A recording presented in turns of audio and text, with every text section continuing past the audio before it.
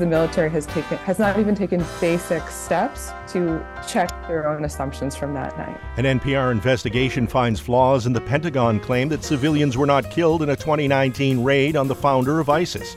It's Thursday, July 20th. This is WBUR's All Things Considered. Good afternoon, I'm Steve Brown. Coming up, NPR now has documents that reveal flaws in the Pentagon's claim. Also ahead, the biggest source of climate warming methane in the U.S. is animal agriculture.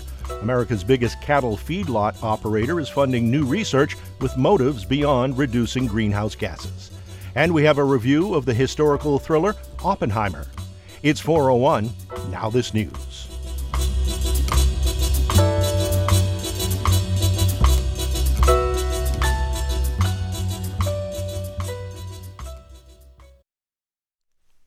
Live from NPR News in Washington, I'm Louise Schiavone. Over 100 million people in the U.S. are facing an oppressive heat wave stretching from Southern California to Miami. The National Weather Service says this will linger through the weekend in the Deep South and Southeast and into the coming week in the Southwest. Behind it, as NPR's Rebecca Hersher reports, is an El Niño weather pattern that forecasters say is likely to continue into early 2024, and that means hotter than average temperatures. The cyclic climate pattern called El Niño is warming up the water in the Pacific Ocean. That extra heat affects the whole planet and has helped drive record-breaking hot weather in the U.S. this summer. Nearly 400 daily maximum temperature records fell in the southern U.S. in June and early July, mostly in Texas. Now, forecasters say there is a more than 90% chance that El Niño conditions will continue into early 2024. That makes it more likely that more heat records will be broken. It also means hot, dry weather is forecast for the western U.S. in the coming months, and hot, rainy weather in much of the eastern U.S. El Niño exacerbates the long-term warming of human-caused climate change. Rebecca Hersher, NPR News. In Philadelphia today, President Biden offered prayers for two little siblings lost in a sudden deluge several days ago in nearby Bucks County. We're grateful for all the first responders. Continue to look for a 2-year-old Maddie and her baby brother Conrad. With the grace of God, maybe something will come of it. The president visited the Philadelphia shipyard to promote his administration's bipartisan infrastructure initiative, but he says Washington needs to step up and do more. We need to have the best infrastructure in the world if we're going to lead the world. We used to be number 1. We now rank number 13 in the world. Courting organized labor, the president declared that unions will get it done. The State Department says it's worried about a U.S. soldier who ran into North Korea, but there's still no word on Travis King. NPR's Michelle Kellerman has more. The U.S. has been sending messages to North Korea making clear that Private Travis King crossed on his own volition and the U.S. wants him back. But spokesman Matthew Miller says the U.S. still doesn't know if he's okay. There are concerns about how he might be treated. Given the treatment by North Koreans of past detained individuals, we would have that concern. And that's why, one of the reasons why we are reaching out to ask for more information about his well-being. King was due to fly home from South Korea to face disciplinary action. He was last seen in civilian clothes in a tour group at the demilitarized zone where he crossed into North Korea. Michelle Kellerman, NPR News, the State Department. On Wall Street at the close, the Dow Jones Industrial Average was up 163 points.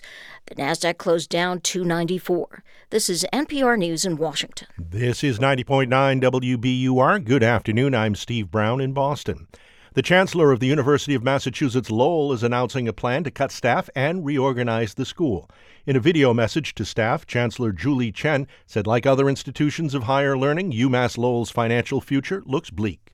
Slicing budgets thinner and thinner each year is not a sustainable solution against inflation, increased costs for employee salaries and benefits, the end of federal pandemic funds, and the shrinking number of high school graduates. Chen says major changes are necessary to keep the school viable. She's starting with a voluntary buyout program for employees.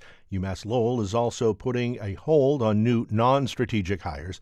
Chen also indicates the school is looking to eliminate and reduce its office footprint.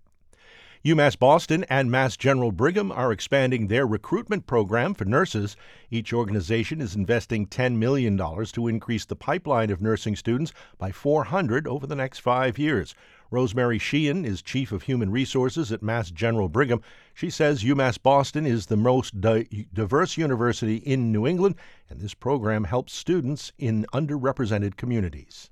The bulk of the money is actually tuition support to really help these students stay with the program and continue on to their dream of becoming a nurse. Sheehan says another goal is to increase the diversity of the nursing staff throughout the Mass General Brigham system. More than 100 farms and other organizations are getting $26 million in grants to help fight food insecurity in Massachusetts. The recipients are part of the state's Food Security Infrastructure Grant Program, which was started to fight food insecurity during the pandemic. Officials believe recent flooding in central and western Massachusetts could worsen the problem of food insecurity in the state.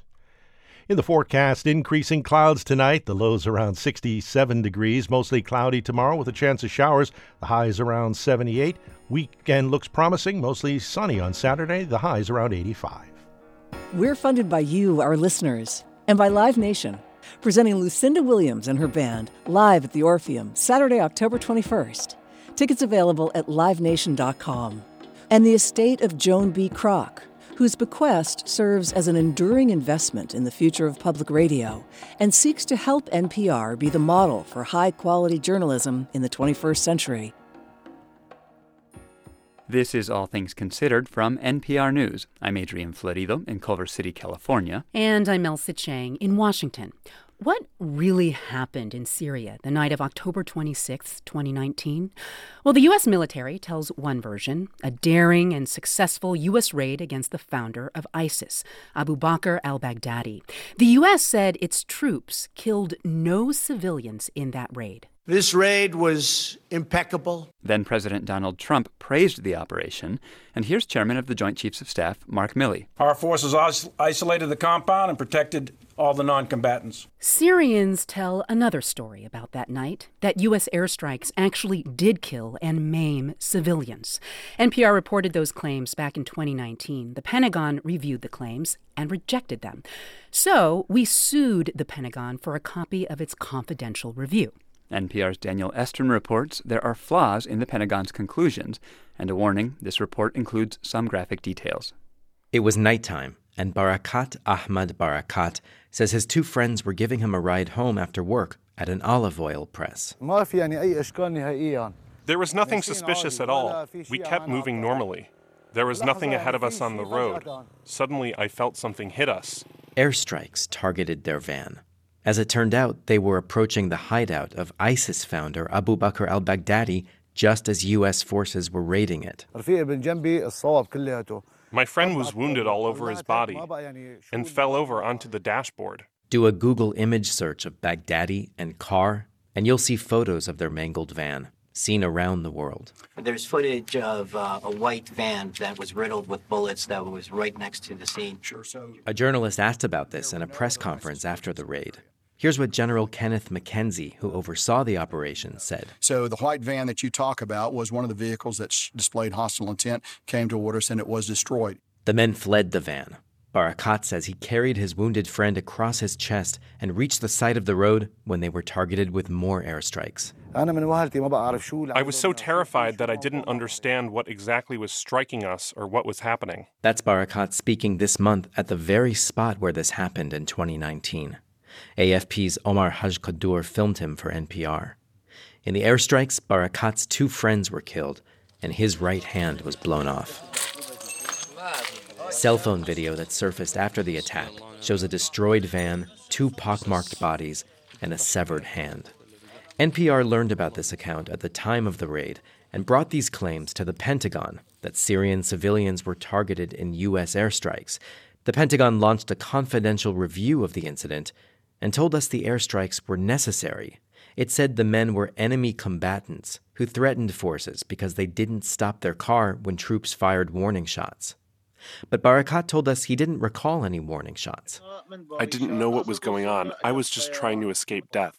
NPR sued the Pentagon to release its confidential review under the Freedom of Information Act, and the Pentagon released a redacted copy. We showed it to experts, including Larry Lewis from the federally funded Center for Naval Analyses. He's advised the military on how to reduce civilian casualties, and he thinks the military got it wrong here. When I read it, and this is based on reading literally thousands of these cases, it seems very familiar.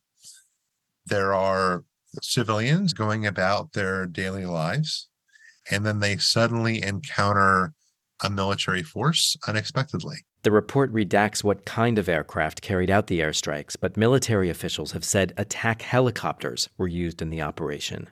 Here's the timeline, according to the Pentagon report. First, there were combatants who opened fire on U.S. troops, and the troops fired back. Then Barakat's van passed through that spot and drove in the direction of ground troops further down the road. The report says a U.S. aircraft fired warning shots about 50 feet in front of the van, but the van kept going, so the aircraft targeted it directly. This is the core of the Pentagon's claim. The van demonstrated hostile intent because it didn't stop or alter course following warning shots. But NPR's investigation found there was hardly any time to respond between the warning shots and the airstrike on the van. Here's how we reached that conclusion. The aerial photos in the report show that the aircraft struck the van in the same place it fired the warning shots. Looking at the photos, the van had only traveled about 50 feet, or maybe as much as 70. Barakat says they were going slowly. So say as an estimate, the van was traveling just 15 miles an hour. They only had 2 or 3 seconds before the van was hit. Lewis says all this would have been a blur to someone driving in the dark. Tragically, what happens too often is that the military does not effectively communicate what it really wants. They want the van to stop. But what do they use? They use lethal force. So you get this escalation based on misunderstandings. Here's another claim. The military report says after the airstrikes hit the van, the pilot thought there were explosions from the van, which could mean it was carrying explosives or weapons, and the pilot fired a rocket at the men as they fled. But the report says, looking back, the Pentagon could not confirm what caused the explosions. There's no record the Pentagon contacted the airstrike survivor. Barakat says they never did. Larry Lewis again. Military forces see a vehicle or an individual, they believe it is hostile, it's a threat, but they're mistaken, that it's actually civilian. And we call that misidentification. That's how I would characterize what is happening here. One of the Pentagon documents says something curious. It says, given the high visibility of this strike and allegation, it recommends the military provide a top-secret document that, quote, further addresses the characterization of the individuals killed and injured as unlawful enemy belligerents, if the existing intelligence so supports. I asked Lewis, what does the author mean by this? It does indicate kind of this question in the person that was writing this, like, why are we so insistent that these people that we use force on, what is the real evidence that they were in fact combatants, that they weren't civilians that were caught in the wrong place at the wrong time? We asked the Pentagon. It said there is no record officials ever compiled any top-secret document. So the Pentagon didn't provide the intelligence to support its own conclusion. We showed the Pentagon report to former Defense Department Special Counsel Ryan Goodman. There are several red flags that raise concerns. The analysis in these documents conflates or muddles an assessment of the decision-making at the time under the fog of war versus the post-strike analysis that they may have gotten it wrong. In other words, it's one thing to say that troops acted reasonably in the heat of the moment. They saw a van approaching, decided in a matter of seconds that it was hostile, and fired on it. But it's another thing for the Pentagon to look at this months later and still rely on the initial judgment troops made during the fog of war. One, that there were combatants in the area, even though the van did not open fire. And two, that the van ignored the Army's warning shots even though we know those shots provided the van little time to react. In response to NPR's findings, U.S. Central Command spokesman Major John Moore said there was no formal investigation into the incident because the Pentagon found the allegations that U.S. troops killed civilians to be not credible, and it had no plans to reassess the allegations and, quote, nothing additional to offer. I brought all this to Barakat, whose hand was blown off in the strike. He's had surgery to remove shrapnel from his other hand. He says he can hold things again. But he cannot afford his $8 physical therapy sessions and can't find work to provide enough food for his 5 young children. He's 39 now. He wants compensation. My future is destroyed. I have a family, kids. How is this their fault? Last year, the Defense Department introduced a new action plan to mitigate civilian casualties. And a U.S.-based nonprofit has taken up Barakat's case, the Zomia Center, which advocates for civilian victims of military strikes. Joanna Naples-Mitchell directs the group's redress program and wants the Defense Department to take a fresh look at this case. She's collected documentation showing what Barakat was doing in the area, receipts from his work at a nearby olive oil press. The big takeaway from this is that 2 men are dead. Barakat is severely disabled. The military owes him a lot more. They owe him a real explanation for what happened to him, because the military has not even taken basic steps to check their own assumptions from that night. She's requesting Barakat's case be reopened. And last month, after NPR inquired with the Pentagon, she says the Pentagon told her it's looking into the request. So the official U.S. narrative about civilian casualties in the raid against the head of ISIS may not be case closed. Daniel Estrin, NPR News. And you can see some of the Pentagon documents, photos of the survivor, and maps and video of the route he took. We'll post all of that tomorrow on npr.org in English and Arabic.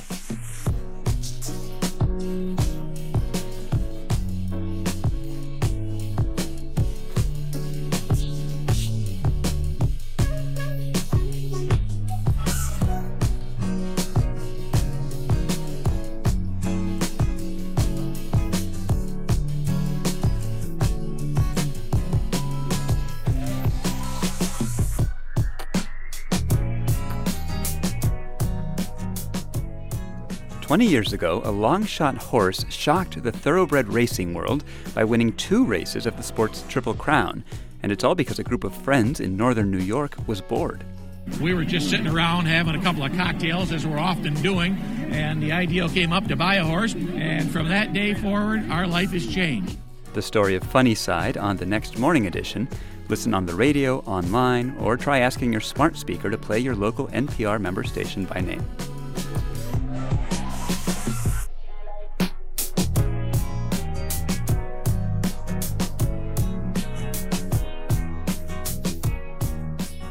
You're listening to All Things Considered from NPR News. Good afternoon. I'm Steve Brown. Thanks so much for listening to 90.9 WBUR on this Thursday afternoon. Coming up in about 20 minutes, for young Republican conservatives invested in the party, Trump's drama, legal and otherwise, hasn't diminished their support. That's ahead here on WBUR. On Wall Street, stocks closed the day mixed. The Dow was up about 0.5% at 35,225. The Nasdaq was down 2% at 14,036, and the S&P 500 was down 0.7% at 4528. In local business news, Governor Maura Healey says a lot of farms in western Massachusetts may not be eligible for federal disaster relief. Today, she announced the creation of a relief fund to help farmers whose crops were devastated by extensive flooding. Healey says the state is still looking to Washington for help, but private donations can get to farmers faster. We've got at least 75 farms who, have incurred at least $15-20 million worth of damage, and it's appropriate for people across Massachusetts to step up and find ways to support the people who feed our families. The state is partnering with the United Way to raise money. This is WBUR. Funding for WBUR's Business Report comes from Vertex, where cell and genetic therapies teams are using innovation to create and deliver transformative therapies for people living with serious diseases. Learn more about how you can make your mark and shape the future at Vertex. Career opportunities at vrtx.com. A growing number of states is struggling with extreme heat and flooding this week. The very present impact of climate change and the search for solutions is leading the news today on 90.9 WBUR. In the forecast, it'll be increasing clouds tonight, the lows around 66 degrees, mostly cloudy tomorrow with a chance of showers. Support for NPR comes from this station and from BritBox with the new season of Silent Witness. Amelia Fox returns to solve murders in this forensic crime drama where every dead body tells a story. Streaming at BritBox.com/NPR. From Indeed, designed to be an end-to-end hiring solution for businesses of any size to attract, interview, and hire candidates all from one place. More at Indeed.com/NPR. And from listeners like you who donate to this NPR station.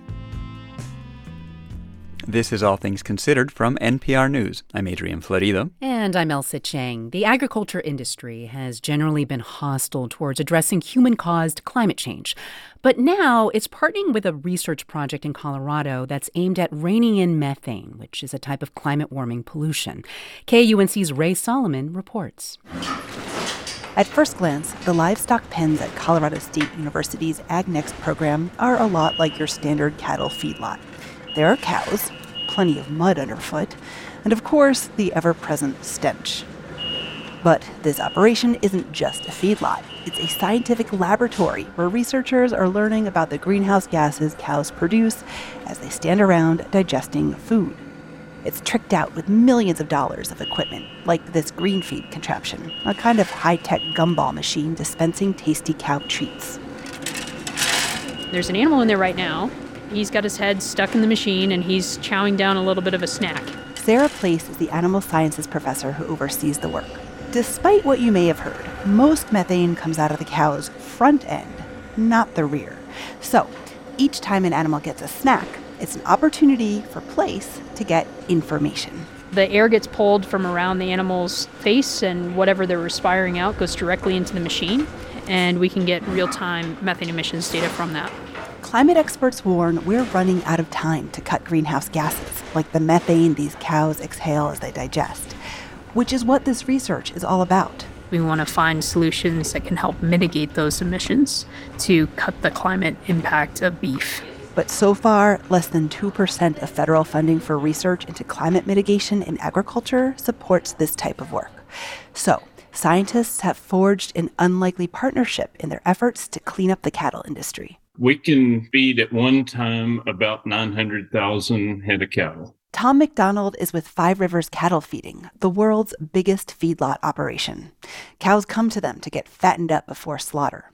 With 13 of those feedlots across 6 western states, Five Rivers is the picture of industrial animal agriculture. And yet, when the climate researchers came calling, they were interested. One of the biggest expenses for a research institution like that is just owning the cattle. And so we help them by providing cattle for their research, feed for their research. They also donated equipment to the tune of $600,000. The whole goal here is to learn what our greenhouse gas footprint is, and then how can we improve it. But if anyone doubts the sincerity of the cattle industry's interest in climate action, McDonald points out the donations aren't entirely altruistic. They expect a great return on that investment. When you're in the cattle feeding business, after all, methane isn't just a greenhouse gas. Methane is energy. Methane emissions are calories lost to the atmosphere.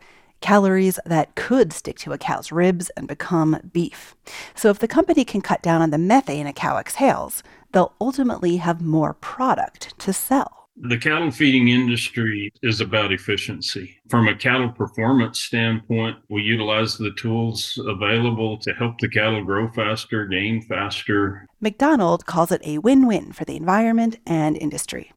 But for all the cooperation, the research is still very young, which Ben Lilliston says is a problem given the urgency of human-caused climate change. Speculative technologies, it's not to say that they're not worth exploring, but would not rely on them as a real climate mitigation strategy. Lilliston is with the Institute for Agriculture and Trade Policy, a think tank in the climate and ag space. And he says there's a more immediate solution: raise fewer cows. Reducing the cattle herd is the clearest way to reduce actual emissions. That would mean less meat and dairy on the market. For researchers like Sarah Place, that's not workable. At the end of the day, we want to make sure we create practical solutions that can be adopted in the real world. After all, people like to eat beef, and it just might be easier to tinker with the inner workings of an animal's gut than it is to change the cravings of a hungry planet. For NPR News, I'm Ray Solomon. In his last film, Tenet, director Christopher Nolan told a story that shredded the laws of physics. His new biographical thriller, Oppenheimer, is about one of the makers of those laws, theoretical physicist J. Robert Oppenheimer.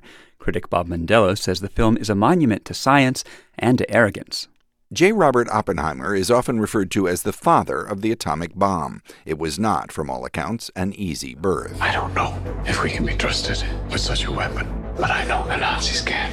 The film introduces us to Oppenheimer, the charismatic scientist heading the Manhattan Project in the mid-1940s, but also in time-bending sequences that pulse and shudder, sometimes in black and white, to Oppenheimer, the troubled student, Oppenheimer, the Jewish outsider, Oppenheimer, the lover, the husband, the idealist who assumes he can save humanity, and the hotshot for whom the creation of a weapon that could destroy humanity is at first just a matter of logistics. All America's industrial might and scientific innovation connected here.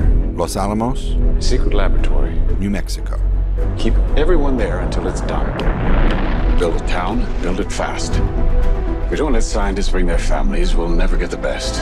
Placed in charge at Los Alamos despite official concerns about his possible communist sympathies, Oppenheimer is the glue that holds his scientific team together, and actor Cillian Murphy, who plays him with feverish intensity, is the glue that binds the film's narrative threads, his thoughts punctuated by writer-director Christopher Nolan with fiery particles and sinuous waveforms, as if his very ideas are skittering across the screen. Hans just mentioned other nuclei. Criticality, point of no return, massive explosive force. But this time, the chain reaction doesn't stop. It would ignite the atmosphere. This notion is what first sparked Nolan's interest in the story, the idea that scientists, unsure whether a nuclear explosion might set the atmosphere on fire, went ahead with the explosion. He lets Matt Damon's General Groves ponder that on the eve of the test they'd codenamed Trinity. Are we saying there's a chance that when we push that button, we destroy the world? Nothing in our research over 3 years supports that conclusion, except it's the most remote possibility. How remote? Chances are near zero. Near zero. What do you want from theory alone? Zero would be nice. That their Big Bang, and Nolan makes it very big, shooting with IMAX 65mm cameras, did not ignite the atmosphere doesn't make it any less horrifying. The film doesn't show the subsequent bombings of Hiroshima and Nagasaki, but the weight of those world-altering tragedies sits like a shroud on its final third, which is consumed with Oppenheimer's tortured conscience and his fevered attempts to fend off reputational attacks and spark interest in disarmament talks as the world rushes headlong into the nuclear age. What do we know? One of our B-29s over the North Pacific has detected radiation. It's an atomic test. The Russians have a bomb. We're supposed to be years ahead of them, but what were you guys doing at Los Alamos? Wasn't security tight? A prickly atomic energy commissioner, played by Robert Downey Jr., is among the many familiar faces Nolan enlists to bring historical figures to life. Emily Blunt, Kenneth Branagh, Rami Malek, Florence Pugh, Casey Affleck, Gary Oldman, each a vivid flash of lightning in a film that burns nuclear with the anguish of hindsight. They won't fear it until they understand it. And they won't understand it until they've used it. Well, we've used it. Will we ever understand it? Maybe a little in Nolan's majestic Oppenheimer. I'm Bob Mondello. This is NPR News. Good afternoon. I'm Steve Brown. Thanks for joining 90.9 WBUR. 79 degrees in Boston at 4:29. Coming up in about 20 minutes, Cambodians will vote in an election on Sunday that will be neither fair nor free, but will extend a 38-year-long rule of Hun Sen and likely ensure his succession of his son. That's ahead in about 20 minutes here on WBUR. A growing number of states are struggling with extreme heat and flooding this week. The very present impact of climate change and the search for solutions is leading the news today on 90.9 WBUR. Thanks for listening every day. It'll be a nice night tonight. Some increasing clouds, the lows around 66 degrees, mostly cloudy tomorrow with a chance of showers. We're funded by you, our listeners, and by Shakespeare & Company in Lenox, presenting August Wilson's Fences, starring Ella Joyce, July 22nd through August 27th. Tickets at shakespeare.org. And Cityside Subaru, featuring the all-new, all-electric Subaru Solterra on Route 60 in Belmont and at citysidesubaru.com. It's a Subaru summer. Brazilian soccer star Marta has won worldwide acclaim. She's not only talented, brilliant player, the best we've ever had, but also she has been such an important voice in the women's game. She's brought home just about every prize soccer offers except one, the Queen of Soccer's hunt for a World Cup trophy. Tomorrow on Morning Edition from NPR News. Listen again tomorrow morning on 90.9 WBUR. Live from NPR News in Culver City, California, I'm Dwayne Brown. A new set of standards for teaching Black history in Florida schools is getting pushback from critics who are calling the guidelines, quote, whitewashing. From member station WMFE in Orlando, Danielle Pryor reports. The Florida Board of Education calls the new African American history standards it approved this week comprehensive. But Democratic Representative Ana Escamani says she and teachers and civil rights groups are deeply concerned by how the new standards represent slavery. Especially some of the notion that, enslaved people benefited from being enslaved is an accurate and a scary standard for us to establish in our educational curriculum. The board says the standards don't refer to slavery as beneficial, but benchmark SS.68.AA.2.3 requires students to learn about how, quote, slaves develop skills which in some instances could be applied for their personal benefit. For NPR News, I'm Danielle Pryor in Orlando. The European Union is considering how to increase the pressure on Russia to stop bombing Ukrainian ports and blocking grain exports there. From Brussels, Terry Schultz tells us some EU governments are seeking alternatives after Russia pulled out of an agreement to allow safe passage of the grain. Convening a meeting of EU foreign ministers, EU Foreign Policy Chief Josep Borrell called the Russian attacks on Odessa proof of a barbaric attitude in Moscow. This is going to create a huge food crisis in the world. If this grain is not only stuck but destroyed. German Foreign Minister Annalena Baerbock calls Russia's threats to target ships in the Black Sea an attack on the international order. She says Ukrainian grain must not rot in silos instead of being used to feed people, and is urging the EU to help find other ways to ship the stockpile out of Ukraine, possibly by rail. For NPR News, I'm Terry Schultz in Brussels. Stocks finished mixed on Wall Street today, the Dow up about 0.5%.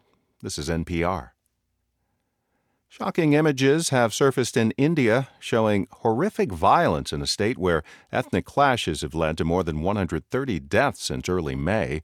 As Shushmita Pathak tells us, the latest video contains disturbing scenes of an assault against women. The video shows two women being groped and paraded naked by a mob of men. The women say they were also raped. The incident took place in May in the state of Manipur in India's northeast, where two ethnic communities have been fighting. Police have confirmed the incident took place and have made arrests. The victims belong to the minority Kuki group, whereas the perpetrators are from the majority Meitei community. India's Prime Minister Narendra Modi has called the video shameful. He said the culprits will not be spared. It's the first time Modi has made public comments about the ongoing violence in Manipur, which has forced tens of thousands of people to flee their homes. For NPR News, I'm Sushmita Pathak in Delhi. On Capitol Hill, a bipartisan group of senators is proposing new oversight rules for college sports and the NCAA. The bill would preempt state laws and create national regulations for name, image, and likeness compensation for players. College sports leaders have been urging Congress to regulate how athletes can earn money off their name, even before the NCAA lifted its compensation ban for student athletes to earn money 2 years ago. This is NPR. This is 90.9 WBUR. Good afternoon. I'm Steve Brown in Boston. A new state budget is 3 weeks overdue, and there's no indication of when lawmakers will come to an agreement. Both the House and Senate have adjourned for the weekend without striking a deal. The co-chairs of the committee trying to iron out a final budget are not saying what they are stuck on. The state is operating under a temporary budget that will expire at the end of the month. Federal officials are asking people to be on the lookout for stranded sea turtles along the Massachusetts coast. Kate Sampson is with the National Oceanic and Atmospheric Administration. She says there are many reasons why sea turtles strand. Some are natural and some are not. Unfortunately, a lot of them are involved with human interactions. So they could be things like boats that unfortunately don't see a turtle until it's too late and they strike it. We do also have entanglements in all sorts of gear. Beachgoers are asked to report any sea turtles on the beach. Boaters are asked to report any distressed, entangled, or dead sea turtles in the ocean. Sampson says only experts should free any entangled turtles. A popular swimming spot in Worcester is finally open for the summer. Bell Pond Beach has not been open because of a lack of lifeguards. The city says there will now be lifeguards on duty from noon till 7, Thursdays through Sundays. Increasing clouds tonight. The lows will be around 66 degrees, mostly cloudy tomorrow with a chance of showers. The highs around 79. Partly sunny on Saturday. Chance of showers and thunderstorms possible in the afternoon. The high 82.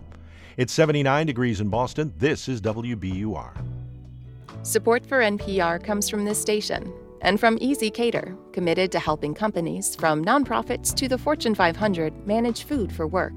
With online ordering from restaurants nationwide, budgeting tools, and payment by invoice. EasyCater.com.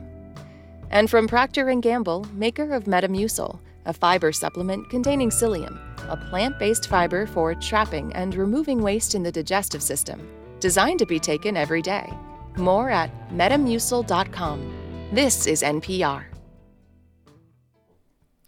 This is All Things Considered from NPR News. I'm Elsa Chang in Washington. And I'm Adrian Florido in Culver City, California. This week, Wesleyan University announced it will end its practice of legacy admissions, which gives preference to children of alumni. Legacy students are more likely to be white and wealthy. This comes in the wake of the Supreme Court's decision to ban race-conscious college admissions. NPR's Alyssa Nadworny has been following all this. Hey, Alyssa. Hello. What more can you tell us about Wesleyan's announcement? So starting in the fall, there will no longer be a bump in the selection process for applicants whose family members went to Wesleyan, which is a private liberal arts college in Connecticut. I talked with Michael Roth about this. He's Wesleyan's president, and he talked about how Legacy was not in line with their diversity efforts. I want to talk about the fact that we're recruiting students from rural America, that we're recruiting veterans, that we've created an African Scholars Program. But if we were doing those things and retained this unearned advantage through Legacy, I feared that we would never really get to talk about those other things. He says Legacy only played a negligible role in the college admissions process there, but students with family connections make up about 5% of incoming classes. Yet at other elite institutions, Legacy plays a much bigger role in helping students gain admissions. Take Yale University, which is just a 30-minute drive down the road. Their latest freshman class is 12% Legacy. Well, let's talk about the timing of this, Alyssa. Is this happening in direct response to the Supreme Court's affirmative action decision? Yeah, it is. Roth told me it was something that he'd been thinking about doing for several years, but then the Supreme Court issued their decision, plus there was this growing pressure on selective colleges to end the practice, so Roth and the college decided to get rid of it. And the big worry that I keep hearing from college presidents and admissions leaders is that students who come from underrepresented backgrounds, Black students, Native students, they just won't apply to selective schools because they're nervous about how the court's decision is going to impact their ability to get in. And so colleges, including Wesleyan, are trying to signal to prospective students they want diversity. Well, Wesleyan is not the first college to do this. How has dropping legacy admissions affected other schools? So during the pandemic, Amherst College, a small elite school in Massachusetts, also stopped using legacy. It came after 2 years of planning. Here's Matt McGann, the Dean of Admission and Financial Aid at Amherst, offering a rare behind-the-scenes look at the process. In the past, admission officers would see a flag on the applicant's cover page indicating that a student was a legacy and that student should be provided additional consideration. We removed that flag after this policy change. So instead, these students now go through the our process just like every other applicant. Now, before the change, the freshman class there had 11% legacy, and after, it dropped to 6%. So students with the family history at the university still got in after the change, but they did so on their own merits. The college is still waiting to see how this change has impacted alumni giving. So let's talk about that, because alumni giving, alumni donations are a big deal, and that really is sort of the main reason colleges keep their legacy admissions programs. Money is certainly a big reason. I mean, most college presidents, their main job is to raise it. And there has been some research that shows that alumni give more money around the time their children are applying to college. Of course, multi-generation attendance can establish a strong familial connection to a place, which could lead to donating more. So is Wesleyan, with its decision, worried about a drop in alumni giving? Well, I asked Michael Roth, the president, that question. Is it harder to ask someone for support if you've rejected their daughter or granddaughter? You betcha. He says he knows that for some alums, legacy is an important issue. But he also thinks alumni will see the value in this change as a way to level the playing field. I'm betting on the idea, and I wouldn't have made this decision if I thought it would seriously hurt the university's economic foundation. That was Wesleyan's president, Michael Roth. He spoke with NPR's Alyssa Nadworny, who covers colleges and universities. Thanks, Alyssa. Thank you. The U.S. women's national soccer team plays its first World Cup match against Vietnam in New Zealand on Friday. That game will kick off a quest for something never achieved in either women's or men's World Cup soccer history, a third straight championship. It will be up to coach Vlatko Andonovski to lead them. Greg Eklund has more on the coach with the tall task. 46-year-old Vlatko Andonovski is a naturalized U.S. citizen who settled in Kansas City in the early 2000s after coming from North Macedonia to play indoor professional soccer. When he arrived in the U.S., his soccer coach at the time, Zoran Savic, had similar Eastern European roots. I think I'm one of the last ones that if somebody asked me where you're from, I said, well, I'm from former Yugoslavia. And what is that? I said, well, one time we had one country, now we have 7. Savic says he's not surprised to see Andonovski coaching the U.S. team in the Women's World Cup. First of all, because the type of person he is, the type of integrity he has, the work ethics that he has, the thirst for knowledge that he has, and the pursuit of success that he has. In addition to Andonovski's diligent preparation, he's known for being direct and frank with his players. Defender Sofia Huerta, one of 14 newcomers on this year's World Cup team, says she likes knowing where she stands. He definitely has been vocal with me with what I'm good at, why I'm on the team, and what I need to improve. And so, he's laid that out for me very specifically. Andonovski says he's approaching this tournament with a singular focus. Our goal is to win the World Cup. There's no question about it. And I don't think that anyone on our team thinks anything different. To reach this point, there have been some bumps along the way. Andonovski succeeded Jill Ellis after the 2019 World Cup. He's been molding a team in transition from seasoned veterans to younger players with less experience. Even so, he says he's not going to dwell on their growing pains. When we talk about being honest, being transparent, and communicate with them, it never goes with what they don't do well. There's always, how do we fix this? An example of that took place in Denver last summer as a tune-up against Colombia prior to the World Cup qualifying tournament. Lindsey Horan, thrust into a leadership role as co-captain of this year's World Cup team, was stopped on a penalty kick. It was not one, but 2 missed opportunities by the U.S. on penalty kicks in that contest, even though the U.S. still won the match.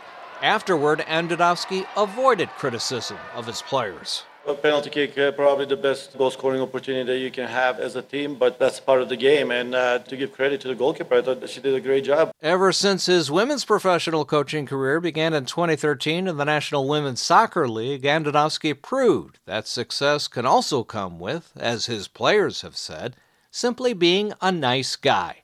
Huerta cites one instance when she recalls being told of making the World Cup roster. There was a FaceTime, and I just wasn't expecting that at all, so it was a very funny interaction between us specifically in that moment. I was like, are you FaceTiming me right now? But no, he's amazing, and I'm so thankful that he gave me this opportunity. Now, with Vlatko Andonovski at the helm, the U.S. women's team has an opportunity to make history in its sport. For NPR News, I'm Greg Eklund.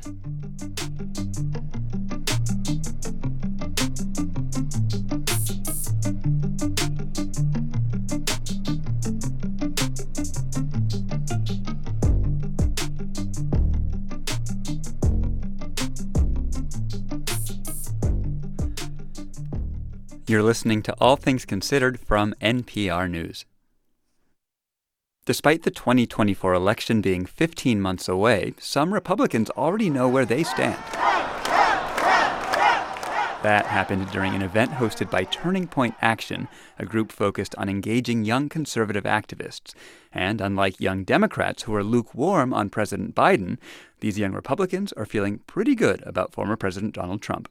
NPR's Elena Moore reports. 18-year-old Maya Conrad stands in the back of a packed ballroom. Trump is about to take the stage. I'm obviously super excited.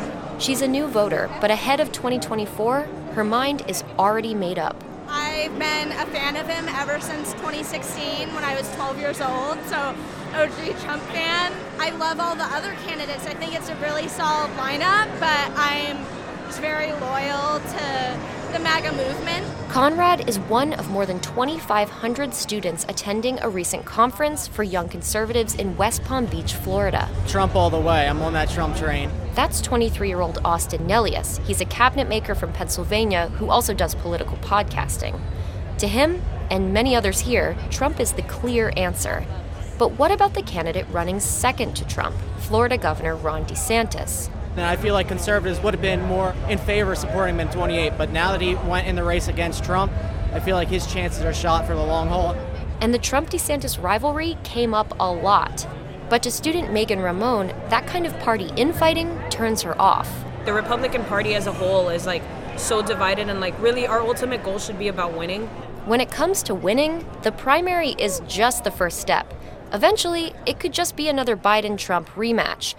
Which brings up the topic of age. At 80 years old, President Biden is the oldest president ever elected. But Trump is only 3 years younger and held the same title before Biden did. Plus, despite Biden's low approval with young voters, Americans under 30 have overwhelmingly voted with Democrats. So Republicans have their work cut out for them, especially as far-right leaders continue to take stances on social issues that don't resonate with a lot of Gen Z and younger millennials. Look, I'm pro-life, I'm pro-gun. That's student attendee Blaine Hibbert. He says Republicans can't lose sight of what brings in undecided voters. So pocketbook issues, the economy, gas prices, all that jazz. That's where we have to run on these fiscal conservative issues that the left is just not with us on. But for some young conservative voters, like student Sierra Becker, it's much less about policy and much more about personality. If Trump's in the Republican Party, that's who I'm voting for. If he was in the Democratic Party, I'd be voting for him there. It's really I like Donald Trump, not necessarily I am a Republican or Democrat. But as the primary season heats up, Trump's road to the White House is already rocky. This year, he's been indicted once on state and once on federal charges. Now he's likely about to be indicted a third time, related to his efforts to overturn the results of the 2020 presidential election. They're not coming after me, they're coming after you, and I just happen to be standing in their way, and I will never be moving. To 23-year-old Haley Berlin, who was torn between Trump and DeSantis, the investigations make her like Trump more. It kind of fueled my fury, and I was not really thinking about voting for him, but then now I do.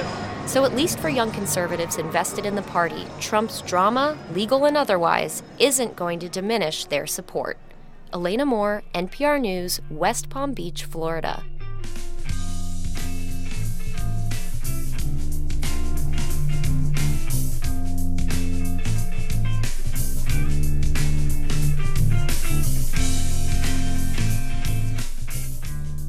You're listening to All Things Considered from NPR News. Good afternoon. I'm Steve Brown. 79 degrees in Boston at 4:49.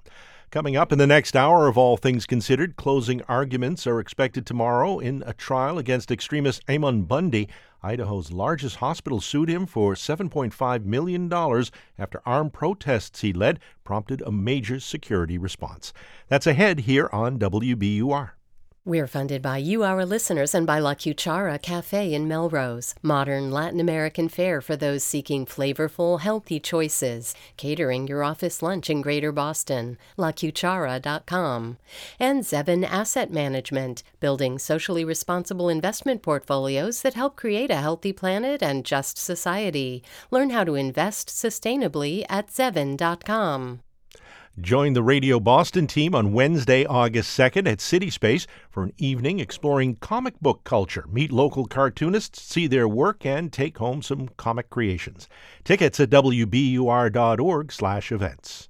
The Red Sox have the day off today. They'll return to Fenway tomorrow night to take on the Mets in interleague play. Increasing clouds tonight, the lows around 66 degrees. Mostly cloudy tomorrow with a chance of showers, the highs around 79. Partly sunny on Saturday with a chance of showers and thunderstorms possible in the afternoon. The high is around 82 degrees. Sunny and 85 degrees on Sunday. It's 79 degrees in Boston. This is WBUR.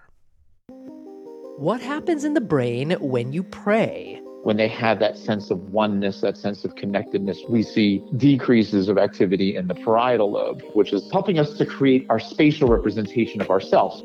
Spiritual experiences vary by faith, culture, and the individual, but is neuroscience showing us that they're more similar than we think? That's On Point tomorrow at 10 on 90.9 WBUR, Boston's NPR news station.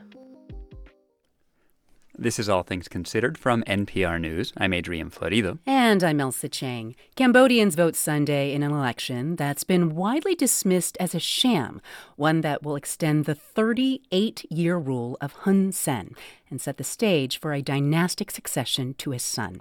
NPR's Michael Sullivan reports from Phnom Penh. It's about 9 o'clock in the morning. I'm driving in from the airport, and this is my first trip back pretty much since the pandemic. I used to come here a lot. And I have to say this place really seems to have changed in the last couple of years. There's a lot more economic activity here. On the flight in, I noticed a lot more new high-rise buildings on both sides of the river. Phnom Penh is clearly a vibrant city. What's not so vibrant is the state of Cambodia's democratic opposition. In February, Hun Sen's government shuttered one of the last independent media outlets, The Voice of Democracy, for allegedly slandering his son in one of its reports. And in May, the main opposition Candlelight Party was disqualified from running in Sunday's election, ostensibly for not filing the required documents. Documents the party claimed had been seized by the police. They didn't lose the papers, Hun Sen said. They just didn't want to take part in the election because they knew they were going to lose, claiming the party was just trying to get the international community to come to their aid. This so-called election will be exactly like the one in 2018 after the regime arrested the opposition leader Kem Sokha, my father, and dissolved the only viable opposition party, the CNRP. It will be a sham process completely without any opposition or competition at all. That's Monavicha Kem of the dissolved CNRP, the precursor to the Candlelight Party. In March, her father was convicted on treason charges widely condemned by the international community. Sentenced to 27 years in prison, he's serving his time for now under house arrest because of ill health. He's not allowed to speak. He's not allowed to communicate with anyone at all outside of immediate family members. And this house arrest situation is not clearly defined in the verdict, and it's actually not official, meaning that he could be sent back to prison at any day. None of this surprises Viraku, who heads the public policy group Future Forum. He says the goal in the run-up to the election is simple. They need to project power and legitimacy, and therefore that mandate could be then passed on to the son, the next person in line. Hun Sen argues, not without merit, that the once war-ravaged country has prospered during his time in office, with a GDP that's grown about 7% a year for the past several decades. But that economic growth has been uneven, and COVID didn't help. Tourism and the garment industry are Cambodia's two biggest earners, but tourists like these in a waterfront hotel are still in short supply, and garment orders have yet to return to pre-pandemic levels. And remember all that construction I talked about on the way in? It's not all that it seems.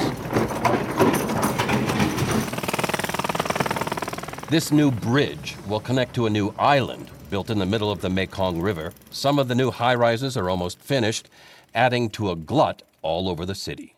For Aku. Most of the construction is actually Chinese money, and how do they get these money is questionable.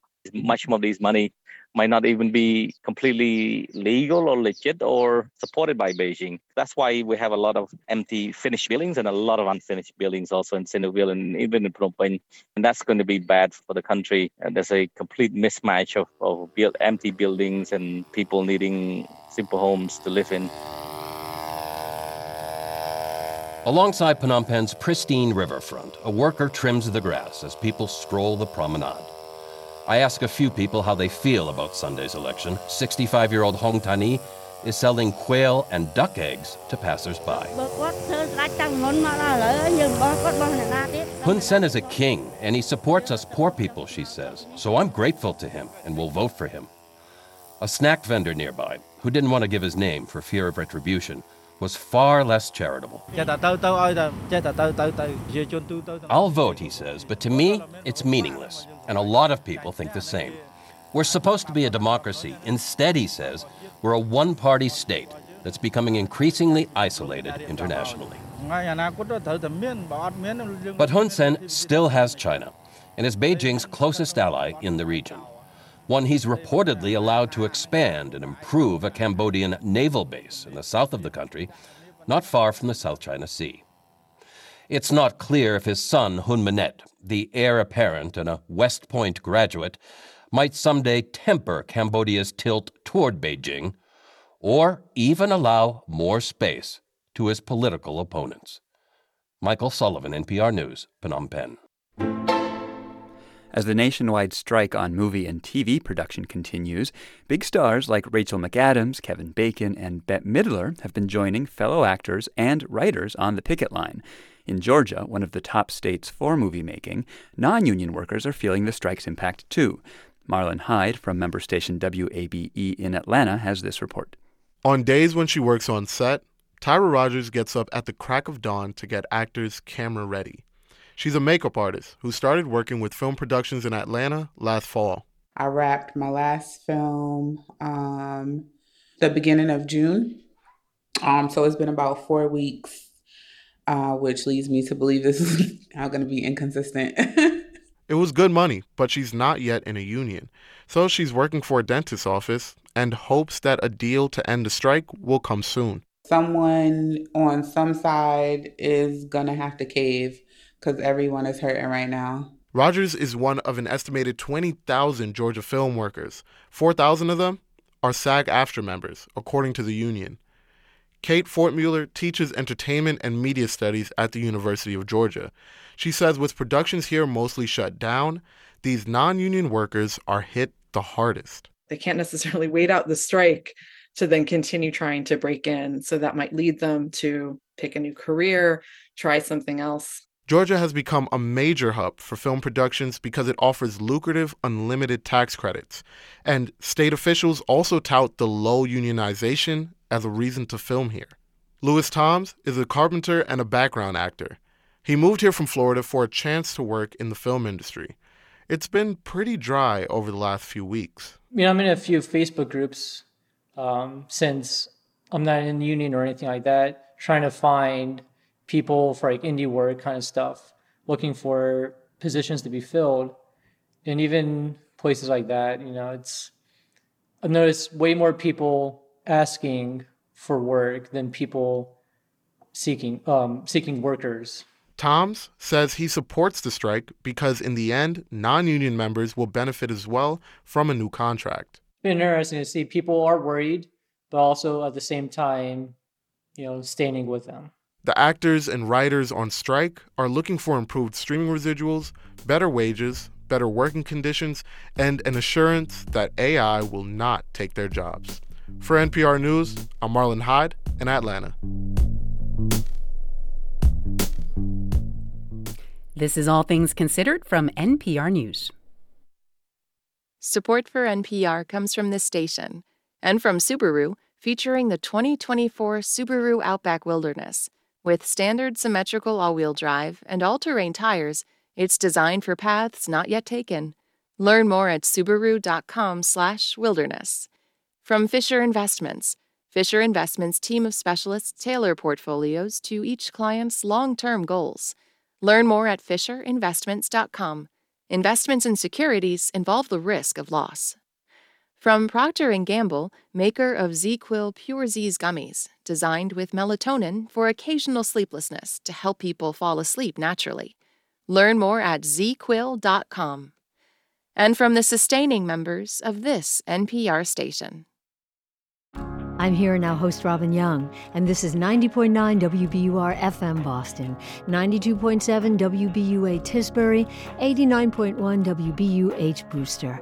Listen anytime with our app or at WBUR.org. WBUR, Boston's NPR news station. The bottom line is this is a bill not designed to make the court stronger, more ethical. It's a bill to destroy a conservative court. A Democratic proposal requiring the Supreme Court to issue a code of ethics for itself is facing harsh criticism from Senate Republicans. This is All Things Considered. Good afternoon. I'm Steve Brown. Ahead on WBUR. Closing arguments are expected tomorrow in the trial against extremist Eamon Bundy. Idaho's largest hospital sued him for $7.5 million after armed protests he led prompted a major security response. And the U.S. Supreme Court used an obscure legal idea to justify delaying the redrawing of Alabama's congressional voting map in 2022. It allowed illegally drawn voting districts to be used. We'll have increasing clouds tonight, could get some rain tomorrow. The weekend looks pretty nice, though. Now the news. Live from NPR News in Washington, I'm Jack Speer. An NPR analysis of documents obtained under the Freedom of Information Act are casting doubt on long-standing claims by the Pentagon that U.S. troops did not cause civilian casualties in the 2019 raid on ISIS leader Abu Bakr al-Baghdadi. NPR's Daniel Estrin has been reporting on claims 2 Syrian civilians were killed and another badly wounded that night nearly 4 years ago. The military has maintained that aircraft fired on a van traveling near the Baghdadi compound because it showed hostile intent by not turning around after warning shots. It also says a pilot saw explosions from the van, indicating it might have carried weapons, and then the pilot fired a rocket at the Syrians as they fled. But an analysis of Pentagon documents obtained in an NPR lawsuit show barely 2 or 3 seconds would have passed between the warning shots and the direct hit. The survivor says he saw no warning, and defense experts say it sounds like a case of mistaken identity. The Pentagon documents show the military could never identify the cause of the explosions in the van. The Syrian survivor is disabled and cannot find work. He seeks compensation. Daniel Estrin, NPR News. It is beastly hot in Phoenix, Arizona yet again today, just like it has been for the entire month of July. In fact, every day this month, the mercury there has topped 110 degrees, and the city hit that mark again today. Experts say the withering heat combined with the lack of cloud cover is turning some homes into air fryers. At the moment, there appears to be no end in sight for the hot weather, which is expected to continue through the weekend and beyond. There are reports some people may be trying to ration air conditioning to save money, something experts say could be life-threatening. President Biden used to stop in Philadelphia today to make another pitch for his economic agenda. NPR's Windsor Johnston reports during his visit, Biden reaffirmed his administration's commitment to clean energy, a key part of his re-election effort. President Biden spoke at the Philadelphia shipyard, where union workers are building a ship called the Acadia, which will be used to complete offshore wind projects. It's going to place heavy rocks at the base of the offshore wind projects to stabilize them when they put these down. And it's going to protect it against erosion. Be the first vessel of its kind that's made in America, American-owned, American-operated. Biden says the offshore wind farm and the Acadia are expected to help create hundreds of additional union jobs and boost clean energy manufacturing. The president also announced the first ever offshore wind farm in the Gulf of Mexico. Windsor Johnston, NPR News. American Airlines unveiled second quarter earnings numbers today, showing $1.3 billion in profits for the 3 months ending in June. Better than expected earnings numbers coming as more people are flying and fuel costs have come down. On Wall Street, the Dow closed up 163 points today. You're listening to NPR. This is 90.9 WBUR. Good afternoon. I'm Steve Brown in Boston. UMass Lowell is taking steps to reduce its workforce and shrink its campus as it faces an uncertain financial future. In a video to university staff, UMass Lowell Chancellor Julie Chen says that they are implementing a partial hiring freeze and will be sending out information on an incentive program for voluntary separation.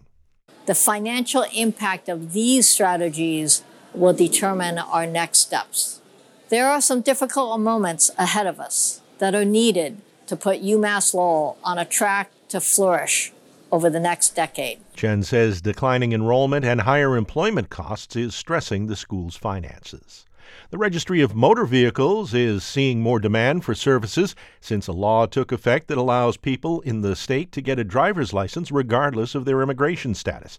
WBUR's Andrea Perdomo Hernandez reports the RMV is enlisting the help of third-party companies to keep up. RMV Registrar Colleen Ogilvie told the Department of Transportation's board the rollout of the Work and Family Mobility Act has been smooth so far. The RMV has increased staff and extended hours at 7 locations since the law took effect July 1st. Ogilvie said the RMV has contracted AAA and the Central Mass Safety Council to help with road tests. Both of these organizations will use their own employees to deliver the road test services, but the consumer will actually schedule the road test through the RMV website and scheduling process. Information about the Work and Safety Mobility Act can be found at mass.gov/WFMA. For 90.9 WBUR, I'm Andrea Perdomo Hernandez. A Needham police officer was convicted today on federal charges of conspiracy and securities fraud. The U.S. Attorney's Office says 60-year-old David Forte received kickbacks from inside information about plans by Wilmington-based Analog Devices to acquire a California semiconductor company. Forte received the information from his brother, an executive at Analog Devices, about the pending deal. He faces up to 40 years in prison and millions of dollars in fines. We'll have increasing clouds tonight. The lows will be around 66 degrees. Mostly cloudy tomorrow with a chance of showers. The highs around 79. Right now, 78 degrees in Boston. We're funded by you, our listeners, and by Carla Itzkovich, whose gift in memory of Moises Itzkovich, founder of the Moises Itzkovich Foundation, helps provide public radio news and information to communities around the world. From NPR News, this is All Things Considered. I'm Adrian Florido in Culver City, California. And I'm Elsa Chang in Washington. Today, the Senate Judiciary Committee voted along party lines to send to the Senate floor a bill that would require the Supreme Court to issue a code of ethics for itself. And while the idea of the Senate getting a bill through committee sounds fairly routine, the 3.5-hour markup that it involved was not. Joining me now to talk about all of it is NPR Legal Affairs correspondent Nina Totenberg. Hey, Nina. Hi there, Elsa. Okay, so we know today's proceedings come while there's been a string of ethics revelations about various justices, including Clarence Thomas and Samuel Alito. And I take it the tone of the discussion today was not that friendly? You would be entirely correct about that. In fairness, I should point out that the Judiciary Committee chairman, Dick Durbin, has been trying for 11 years to get the Supreme Court to write an ethics code for itself, and Republicans now see that as a threat to the conservative supermajority on the court. To be clear, while the court has for decades followed the financial disclosure provisions that apply to all federal judges, the justices are not bound by the other ethics provisions in federal law. For instance, the duty to recuse is up to individual justices. Right. Okay, so Nina, remind us, what is in this bill? Well, first, it would require the court to write an ethics code for itself, based in part on the existing code for lower court judges. It would require the creation of a mechanism to investigate alleged violations of the code. It would require greater disclosure and transparency when a justice has a connection to a person or an entity or a group involved in a case, and it would require the justices to explain their recusal decisions to the public. Now, Republicans view these provisions as an attack on the conservative court by liberal Democrats. Here, for instance, is the ranking Republican on the committee, Lindsey Graham. This is a bill not designed to make the court stronger, more ethical. It is a bill to destroy a conservative court.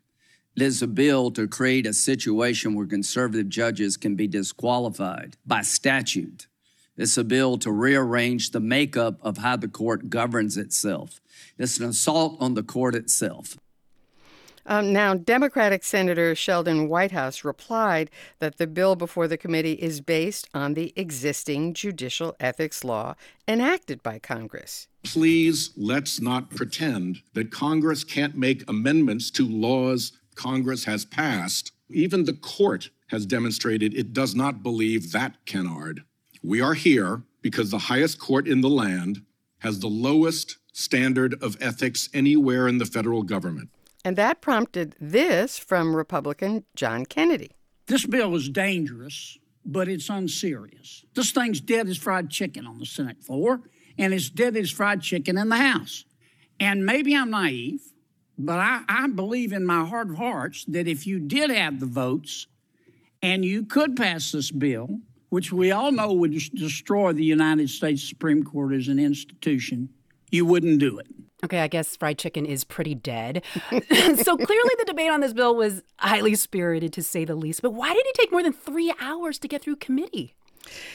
The Republicans came armed with 61 amendments, and I'm just going to give you a sampling. Senator Marsha Blackburn wanted a provision that would bar implementation of the bill until the person who leaked the abortion decision is identified and publicly disclosed. Senator John Cornyn's amendment was to put into the law the right to carry a gun for federal judges, though, as Senator Durbin noted, they already have that right now. Senator Tom Cotton wanted reporters who cover the court to certify under oath that they will not disclose any information about internal decision-making at the court. Durbin observed that just might be a problem for the First Amendment guarantee of a free press. And Senator Kennedy proposed an amendment to condemn what he said were the racist things said about Clarence Thomas.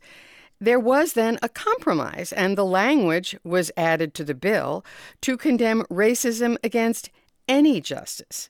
Now, in short, if the Democrats know that this bill is going nowhere, which they do, then I suppose you could say this is unserious because there is a filibuster after all, and they can't get past that. But the Republicans today wanted to talk about anything, absolutely anything other than judicial ethics. That is NPR's Nina Totenberg. Thank you so much, Nina. Thank you, Elsa. Closing arguments could come as soon as tomorrow in a civil trial against anti-government extremist Ammon Bundy. Bundy has been a no-show in the case, which stems from armed protests he led outside a Boise, Idaho hospital last year. As NPR's Kirk Sigler reports, the hospital is suing Bundy for $7.5 million in damages.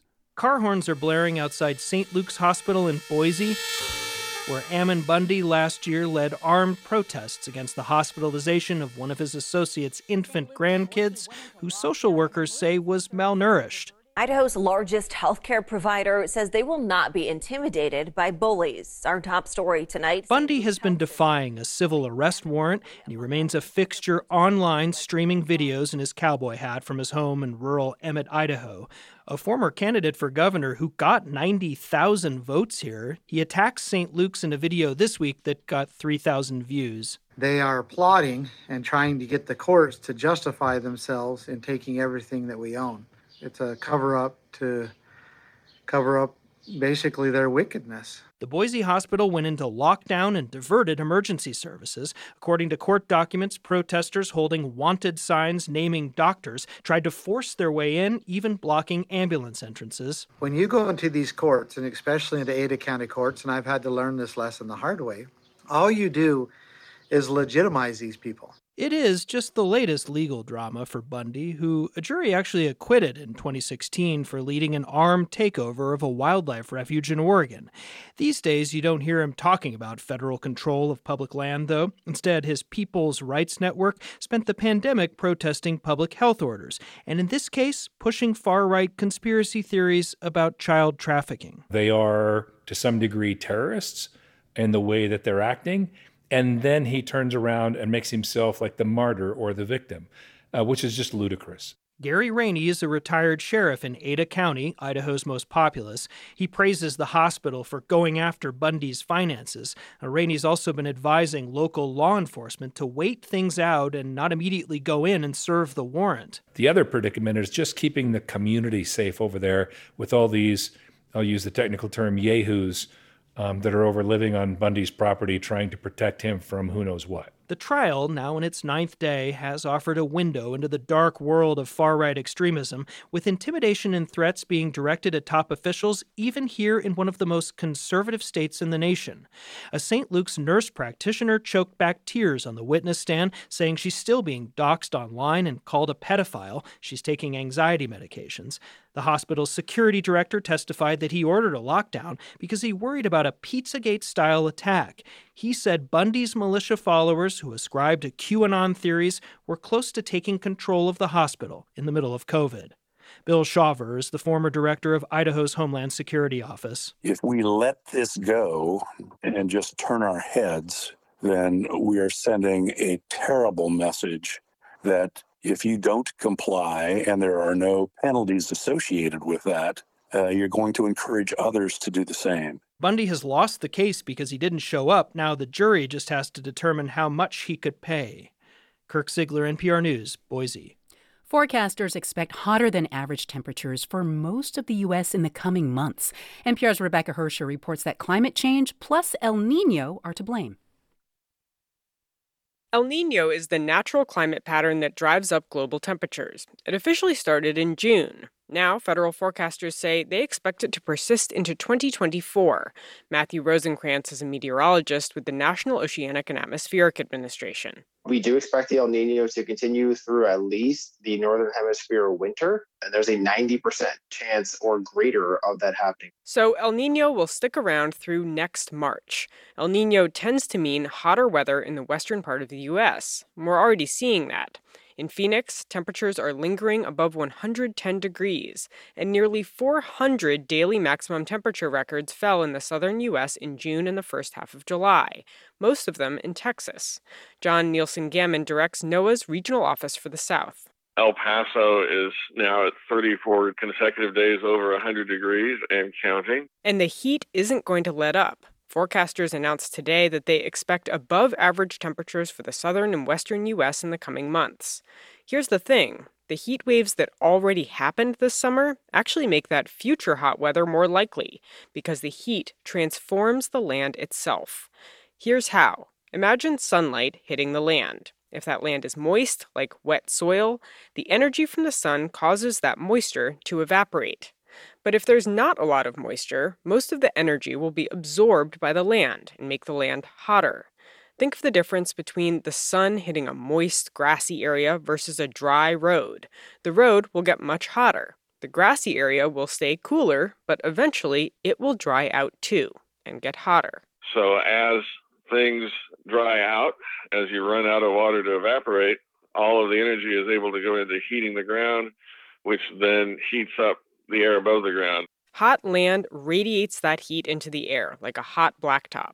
On top of that, once the moisture has dried up, there's less water available to make clouds, which would then fall as rain. So the dry soil stays dry. That's called a feedback loop. Hot, dry weather causes more hot, dry weather. That feedback's been triggered by the heat wave we had in June, and so now that things are dry, they're more likely to stay dry and hot. Such feedback loops are a hallmark of human-caused climate change because the whole planet is heating up. There's a way out, though. If humans stop emitting greenhouse gases, temperatures will stop rising. Rebecca Hersher, NPR News. This is All Things Considered from NPR News. Good afternoon. I'm Steve Brown. 79 degrees in Boston at 5:18. Coming up in about 20 minutes here on 90.9 WBUR, Sound of Freedom is a surprise box office hit, but the Christian thriller is also fueling controversy over conspiracy theories and its depiction of human trafficking. On Wall Street, stocks closed the day mixed. The Dow was up about 0.5% at 35,225. NASDAQ was down 2% at 14,036. And the S&P 500 was down 0.7% at 4528. American Airlines reported a $1.3 billion profit for the second quarter, continuing the run of strong results from the nation's airlines. The results beat Wall Street expectations. American and other airlines are getting a boost from strong ticket sales as travel recovers from the pandemic, and they are being helped by a huge drop in the cost of jet fuel. This is WBUR. We're funded by you, our listeners, and by Circus Smirkus, New England's traveling youth circus, in Marshfield, July 21st to 22nd, and Waltham, July 27th to 30th. Tickets at smirkus.org. And A Street Frames, 42 years making frames for galleries, artists, and the public. Museum-quality framing and advice in Cambridge and Boston. astreetframes.com. Tap and listen to WBUR anywhere this summer takes you. Listen live and catch up on anything you might have missed. Download or update the WBUR app now. The Red Sox have the day off. They'll return to Fenway tomorrow night to take on the Mets in interleague play. We'll have increasing clouds tonight, the lows around 66 degrees, mostly cloudy tomorrow with a chance of showers, the highs around 79. Partly sunny Saturday, chance of showers or thunderstorms possible, the highs around 82. Right now, 79 degrees in Boston. Support for NPR comes from this station and from Indeed. Indeed is committed to helping businesses of any size attract, interview, and hire candidates all in one place. More at Indeed.com/NPR. From Workday, committed to helping organizations adapt to change, using real-time data to uncover insights, stay decision-ready, and prepare for whatever's next. The finance, HR, and planning system for a changing world. And from listeners like you who donate to this NPR station. This is All Things Considered from NPR News. I'm Elsa Chang. And I'm Adrian Florido. Kenya risks tumbling into a dark and dangerous abyss. That warning comes from two national newspapers which issued a rare joint editorial today. The country's been hit by a wave of opposition-led protests over the cost of living and a rise in taxes. Michael Koloki reports from the capital, Nairobi. Kenya is in the grip of another wave of disruption and protest. What started out as a call from opposition leader Raila Odinga to protest against last year's election results has morphed into frequently violent demonstrations against the rise in food and fuel prices and a series of tax hikes. And protest is often met with force from the police, tear gas and rubber bullets. Nearly 30 people have died in the last few weeks of violence. Kenya's President William Ruto has called for calm. Every part of Kenya have said we cannot sabotage our economy using violence and destruction of business and destruction of property. All of us must protect our country. Hatutaki maandamano, we don't want protests, his supporters chant. Ruto came into office last year, promising to prioritize the poor. He styled himself as a hustler, someone who seeks to rise from a modest background. His message had mass appeal in a nation with high youth unemployment. But like many other countries, Kenya's economy is still struggling to recover in a post-pandemic world that has been hit by a rise in the cost of living as a result of the war in Ukraine. And people here are feeling the strain. It's not the fault of the youth that are on the streets, says Nairobi resident Alex Onyango. It's the frustrations of life. We don't have any employment. That's why we are finding ourselves in this situation. This week, opposition leader Odinga called for an additional 3 days of nationwide protests that have so far seen hundreds of people arrested. According to some estimates, Kenya is losing more than $20 million a day as a result of the disruption. Now, many in one of Africa's most stable and prosperous democracies are hoping for a quick end to the chaos and a long-term solution to its economic woes. For NPR News, I'm Michael Kaloki in Nairobi, Kenya. When was the last time you moved around? Notice I did not say exercise. Most of us are well aware that working out, like going on a run, playing a sport, whatever it is good for your health. But it can be easy to overlook all the ways that we move during the rest of our day. As part of our series Living Better, Will Stone reports on how these small movements can make a big difference. Doing the dishes, running up the stairs, bobbing your legs up and down. Welcome to NEAT, short for non-exercise activity thermogenesis. It's the calories a person burns through their daily physical activity. All of the bits of activity, that is NEAT, non-exercise activity thermogenesis. Dr. James Levine pioneered this research while at the Mayo Clinic and now heads up the nonprofit Foundation Ipsen. So the fact that it is so many things in part explains why it's so difficult to study, because how on earth do you measure everything? Levine has picked apart the energetic costs of NEAT using body sensors and other technology in tightly controlled experiments. He explains that sitting up relatively still, maybe on the computer, only burns about 5 to 7% more calories than if you were lying down at rest.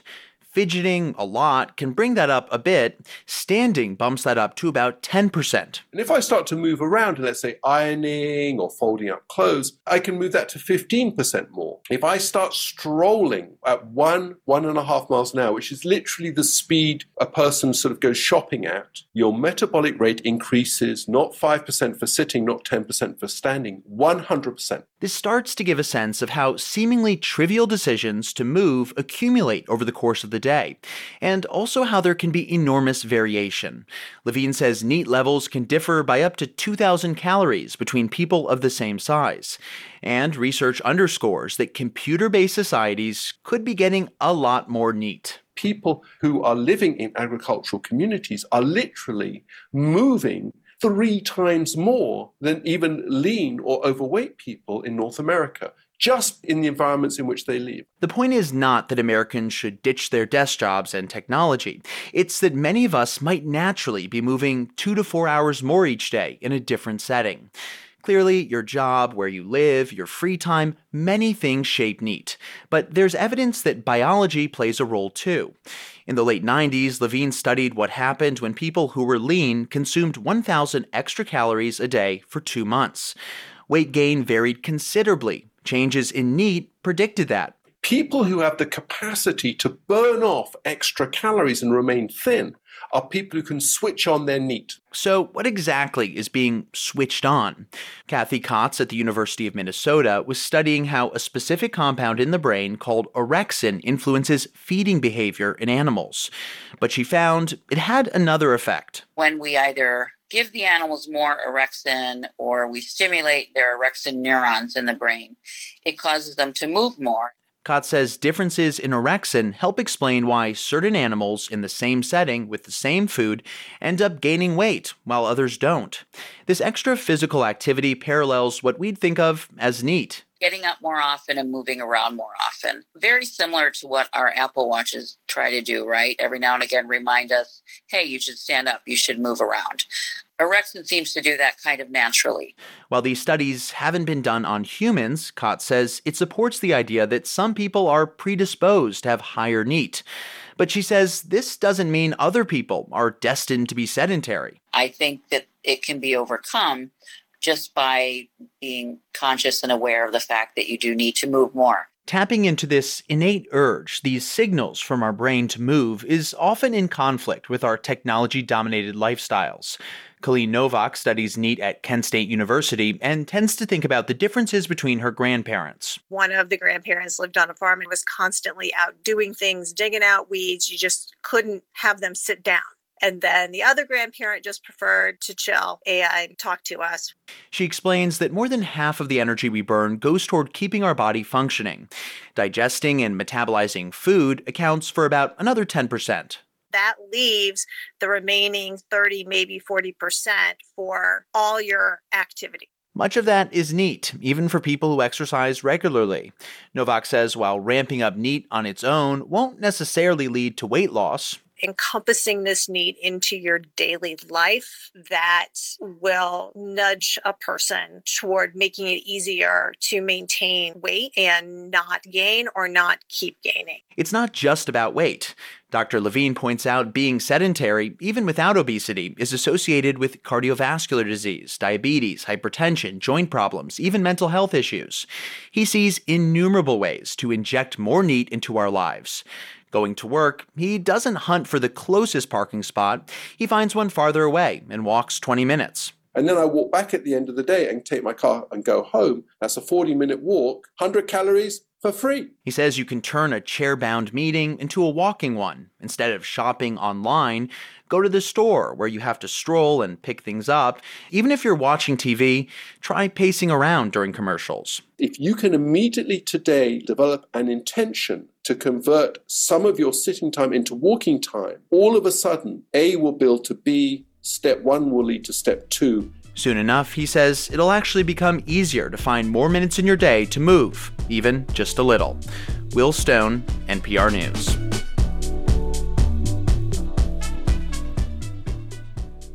This is NPR News. Thanks for listening to 90.9 WBUR. Good afternoon. I'm Steve Brown. 79 degrees in Boston at 5:29.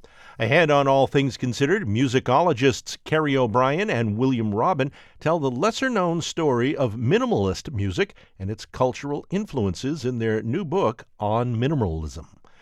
That's ahead here on WBUR. And WBUR's Radio Boston would like your feedback on what you hear during the show each day. Tell us what you like and what you don't like and what else you listen to. Take the WBUR Radio Boston survey at wbur.org/survey. That's wbur.org/survey. And thanks. Increasing clouds tonight, the lows around 66 degrees. Mostly cloudy tomorrow with a chance of showers, the high 79. We're funded by you, our listeners, and by Endless Energy, committed to helping homeowners reduce their carbon footprint and improve energy efficiency with heat pumps. Go endlessenergy.com or 775-ENDLESS. Brazilian soccer star Marta has won worldwide acclaim.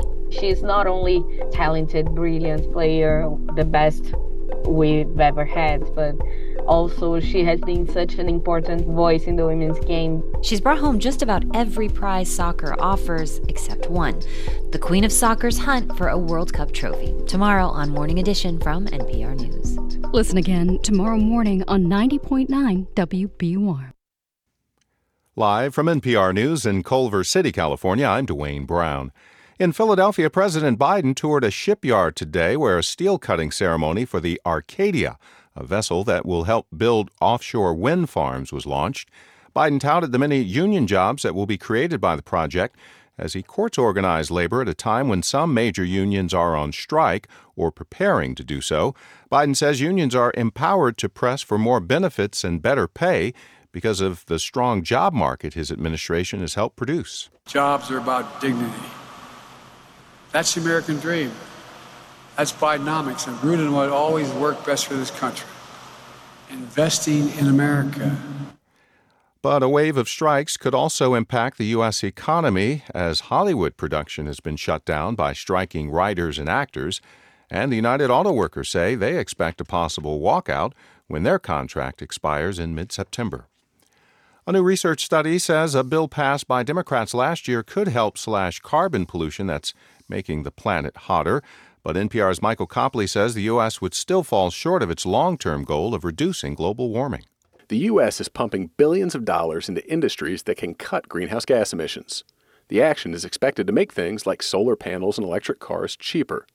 As a result, U.S. emissions could fall by between 29% and 42% by 2030, compared to levels about 20 years ago. That's according to the research firm Rhodium Group. But the country needs to make more cuts to deliver on its promise under the Paris Climate Agreement. The pact aims to limit the rise in global temperatures to avoid catastrophic damage. Rhodium Group says the U.S. could still meet its pledge to cut emissions by about half this decade, but that would require bolder action by states and the federal government. Michael Copley, NPR News. Stocks finished mixed on Wall Street today.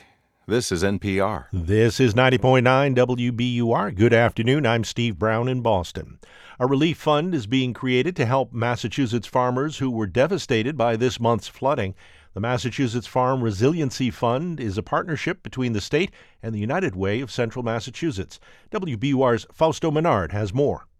The Healy administration unveiled the fund at an East Hampton farm that had much of its crops destroyed by the flooding. State agriculture officials estimate more than 75 farms were damaged by last week's storms, with estimated crop losses of at least $15 million. The governor says farmers can't wait for federal aid. They need help now. The flooding resulted in tremendous devastation to farms, devastation to the crops, devastation to personnel and employees and payroll, devastation to infrastructure. Healy says the new relief fund is starting with $100,000 in private funds. People can contribute at unitedwaycm.org/farmfund. For 90.9 WBUR, I'm Fausto Menard. Meanwhile, members of the state's congressional delegation are calling on the U.S. Agriculture Secretary to move quickly to designate parts of western Massachusetts as disaster areas. A disaster declaration would give affected farmers better access to federal funds and loans for cleanup and repairs. UMass Boston and Mass General Brigham are expanding their recruitment program for nurses. Each organization is investing $10 million to increase the pipeline of nursing students by 400 over the next 5 years. Rosemary Sheehan is Chief of Human Resources at Mass General Brigham. She says UMass Boston is the most diverse university in New England, and this program helps students in underrepresented communities. The bulk of the money is actually tuition support to really help these students stay with the program and continue on to their dream of becoming a nurse. Sheehan says another goal is to increase the diversity of the nursing staff throughout the Mass General Brigham system. Red Sox have the day off tonight. They'll return to Fenway tomorrow night to take on the Mets in interleague play. We'll have increasing clouds tonight. The lows will be around 66 degrees. Should be mostly cloudy tomorrow with a chance of showers. The high's near 79. Partly sunny on Saturday with a chance of showers with thunderstorms possible in the afternoon. The high around 82 degrees.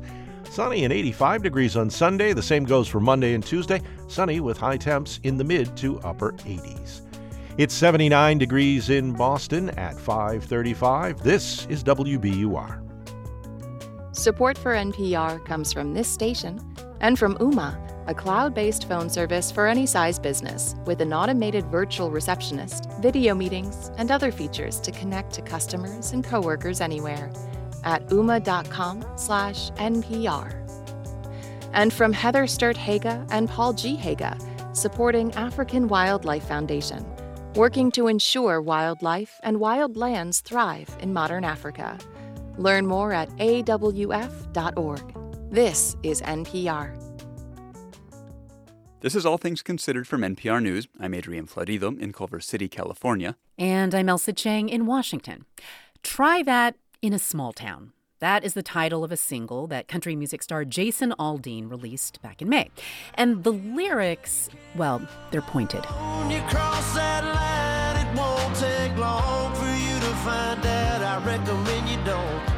The video for that song, which was released on Friday, was pulled off the air by Country Music Television after widespread criticism that scenes featured in it were deeply offensive, especially the setting where the video opens. We're going to talk more about that with Marcus K. Dowling, a country music reporter for the Tennessean. Welcome. Hello, thank you. Hey, okay, so we should be clear. The song has been out since May, and there was criticism already about the lyrics, but the criticism, it deeply intensified after release of the video. Can you just walk us through what happened to cause all of the backlash that we are seeing and hearing now? Well, in all things Jason Aldean, you have to go back to the idea that he's one of the more proudly conservative artists in mainstream country music currently. Aldean released the video with a social media post. And it was kind of like saying, well, like, this is my latest single, check it out. This is talking about being in a small town and my thoughts about kind of where we are as an American body politic. And the video has imaging of violence and perhaps racial tension. Then the tweets began to fire up. Yeah. Because people knew potentially what he was talking about in relation to race. And the backdrop in the opening scene is a very famous courthouse. Right, where in a 2-decade-long span, there were riots and lynching that occurred of a racial background in that space.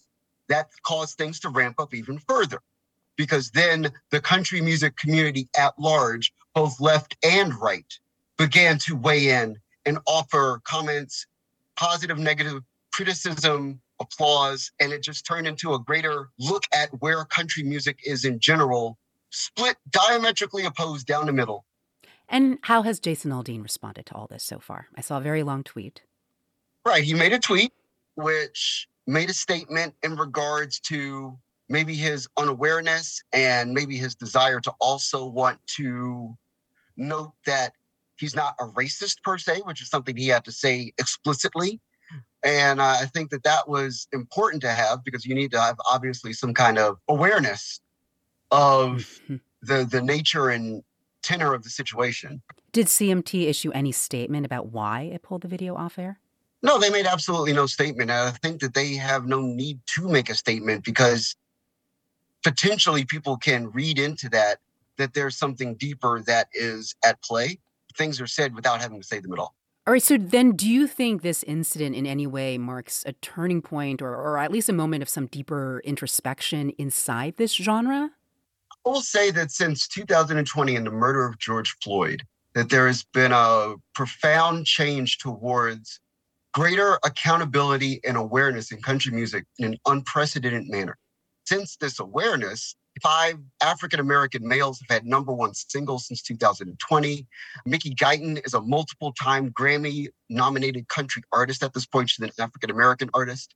So there's just a profound sense that change is possible. And there needs to be an awareness of what needs to occur for change to occur. Yeah. Marcus K. Dowling, country music reporter for The Tennessean, thank you very much for joining us today. Absolutely. Lawmakers in Alabama are tasked with coming up with new congressional voting districts for the state. That's after the U.S. Supreme Court struck down Alabama's current map for likely weakening the power of black voters. But the High Court did not block that illegal map's use in last year's midterm elections. NPR's Hansi Lo Wang explains the murky legal idea behind that decision. The idea is this. Federal courts should not make changes to voting rules close to an election to avoid confusing voters and election officials. People who follow this stuff know it as the Purcell principle. And you are the Purcell of the Purcell principle. Is that right? I guess so. I am the Purcell that was named in that lawsuit. Purcell v. Gonzalez. That's Helen Purcell. She used to run elections in Arizona's Maricopa County. And back in 2006, a federal appeals court ordered a pause on Arizona's voter ID rules. At the time, the last day of voting in the general election was about 5 weeks away. And that's a busy time in election offices, no? It's a tremendously busy time. Purcell was worried a late change could vex voters and election officials. It's mind-boggling when you're thinking, okay, how do I do this now? Because now the rules have been changed. So Purcell and other county officials put in an emergency request, and the U.S. Supreme Court threw out the lower court's order. The justices warned that court orders about elections can confuse voters, especially those that come out close to an election. For Purcell, that ruling from the country's highest court was a big relief and a big deal. But I didn't think this was going to kind of take on a life of its own, because it's been used any number of times kind of quietly for a while. And there's an election law expert at UCLA who's been keeping track for years. In fact, Rick Hasson has been credited with coming up with the name for this legal idea. I think Purcell principle rolls off the tongue in a way, and so it's become a little catchy. It's also been quite murky. Hasson says there are a lot of open questions about the Supreme Court's thinking. What is too close to election? The court has never defined how long that period is, but in the last few years, the court has seemed to apply the principle more broadly and for a longer period of time. Which brings us back to Alabama's congressional voting districts. Last year, the state's current map was struck down by a panel of 3 federal judges. They concluded that the map likely violated the Voting Rights Act by diluting the power of black voters. At the time, the primary elections were months away, and the judges said there was plenty of time to draw a new map. But after Republican state lawmakers in Alabama sent an emergency request, the Supreme Court put a pause on that order, and that allowed the illegal map to be used for the midterms. 2 of the court's conservative justices cited the Purcell principle. The vote delayed is a vote denied. Gilda Daniels is a former Justice Department official who now teaches at the University of Baltimore's law school. And she points out how the Supreme Court cited the Purcell principle in the Alabama case led to Georgia and Louisiana also using congressional maps last year that likely violated the Voting Rights Act. You can't get in a time machine now and go back and say, okay, you now have an additional district. Now vote under this fair and equitable map. The way Wilford Codrington III, an associate law professor at Brooklyn Law School, sees it, how the Supreme Court has used the Purcell principle sends a dangerous message. You get one election free, no matter how illegal your election rule might be. Codrington says how federal courts used the Purcell principle last year meant black voters made up the majority in fewer congressional districts than they should have. and those majority black districts are likely to vote for Democrats. That could have made all the difference. All the difference in a U.S. House of Representatives, where Republicans won one of the narrowest majorities in history. Hanzila Wong, NPR News.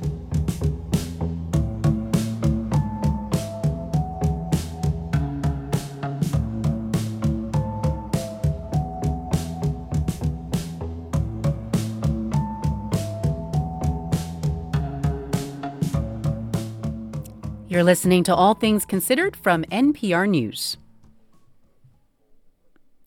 The film Sound of Freedom is this summer's surprise box office hit, raking in more than $85 million in ticket sales. As NPR's Shannon Bond reports, the movie is also being criticized as a vehicle for conspiracy theories. Sound of Freedom is a thriller about a former federal agent rescuing children from exploitation. Why are you doing it?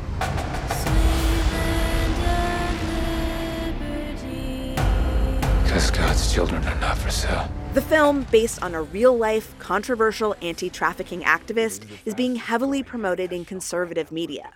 It caught the wider world's eye when it earned almost as much money on its release day as the latest Indiana Jones movie. And a big part of its success is an appeal from its star, Jim Caviezel, who comes on screen at the end urging viewers to buy more tickets so other people can see it. Let's make this film a historic event and the end of child trafficking. Caviezel is drawing attention to the film in other ways. For years, he's been a prominent promoter of the false, violent QAnon conspiracy theory. Specifically, the claim that an international cabal of elites is abusing and killing children to extract a substance called adrenochrome. These wild claims have become deeply enmeshed with narratives about child trafficking, and Caviezel's pushing them on his press tour. Here's a recent exchange with former Trump advisor Steve Bannon about what's driving demand for children. Adrenochrome, the whole adrenochrome empire, this is a big deal. Now, Sound of Freedom itself does not contain any references to adrenochrome or other conspiracy theories. It was actually filmed before the QAnon phenomenon started. Angel Studios, the film's distributor, publicly rejects any association with conspiracies. So do Tim Ballard, the former federal agent Caviezel's character is based on, and his organization, Operation Underground Railroad. They all declined or didn't respond to my interview requests. But recently, Ballard claimed adrenochrome harvesting is real. And his statements and Caviezel's have an impact, says Mike Rothschild, who wrote a book about QAnon. It's being marketed to QAnon believers. It's being embraced by this community, and its leading actor is a huge part of the QAnon community. Setting aside the QAnon cloud, the rescue story the film tells is also a lightning rod. Many of the missions Operation Underground Railroad describes are hard to verify or contain significant misrepresentations, according to reporting by Tim Marchman and Anna Merlin at Vice News. They're not whole cloth falsehoods, but they reassemble things that are true or close to being true into stories that are just wildly and completely different from what actually happened. Operation Underground Railroad has denied Vice's findings. On screen, Sound of Freedom goes even further in fictionalizing Ballard's story, showing him single-handedly taking on a crime syndicate. The studio acknowledges taking, quote, creative liberties. But these popular depictions raise concerns among anti-trafficking experts. They say they offer an incomplete portrait of a real and urgent problem. Elizabeth Campbell is co-director of the University of Michigan's Human Trafficking Clinic. Because trafficking is so varied and does span so many populations, it really tests our brain to not distill it down to some sort of, this is what a common victim of human trafficking looks like. And by doing that, I think we make actual victims of human trafficking more invisible and more vulnerable to exploitation. And she says they divert people's energy, resources, and policy proposals away from where they're most needed. Shannon Bond, NPR News. You're listening to All Things Considered from NPR News. Good afternoon. I'm Steve Brown. 80 degrees in Boston at 5:48. Coming up in a few minutes here on 90.9 WBUR, the lesser-known story and cultural influence of minimalist music. And tomorrow morning on WBUR's Morning Edition, a new exhibition explores how Edward Hopper's wife helped the now iconic artist develop his artistic voice and brand after they met 100 years ago in Gloucester. Their story and preview of the exhibit tomorrow morning on 90.9 WBUR. We're funded by you, our listeners, and by Shakespeare and Company in Lenox, presenting August Wilson's Fences, starring Ella Joyce, July 22nd through August 27th. Tickets at shakespeare.org. The Red Sox have the day off today. They'll return to Fenway tomorrow night to take on the Mets in interleague play. We'll have increasing clouds tonight. The lows around 66 degrees, mostly cloudy tomorrow with a chance of some showers, the high near 79. Partly sunny on Saturday, chance of showers and thunderstorms possible in the afternoon, the highs around 82 degrees. Again, right now it's 80 degrees in Boston. This is WBUR. It's time for a beach book recommendation from WBUR. Here's Hannah Ali. The Cherry Robbers by Saray Walker is a gothic New England tale about a family of sisters, each cursed to die on their wedding night. The curse came true for each of Iris Chappell's 5 older sisters, and now Iris is determined to avoid their deadly fate. She changes her name and moves far away from home, but when a journalist investigating the Chappell girls' deaths reaches out, Iris is forced to reckon with her family's past. In The Cherry Robbers, Walker examines the horrors of love and running away from generational trauma. If you're in the mood for a little Halloween in July, The Cherry Robbers is a good pick for you.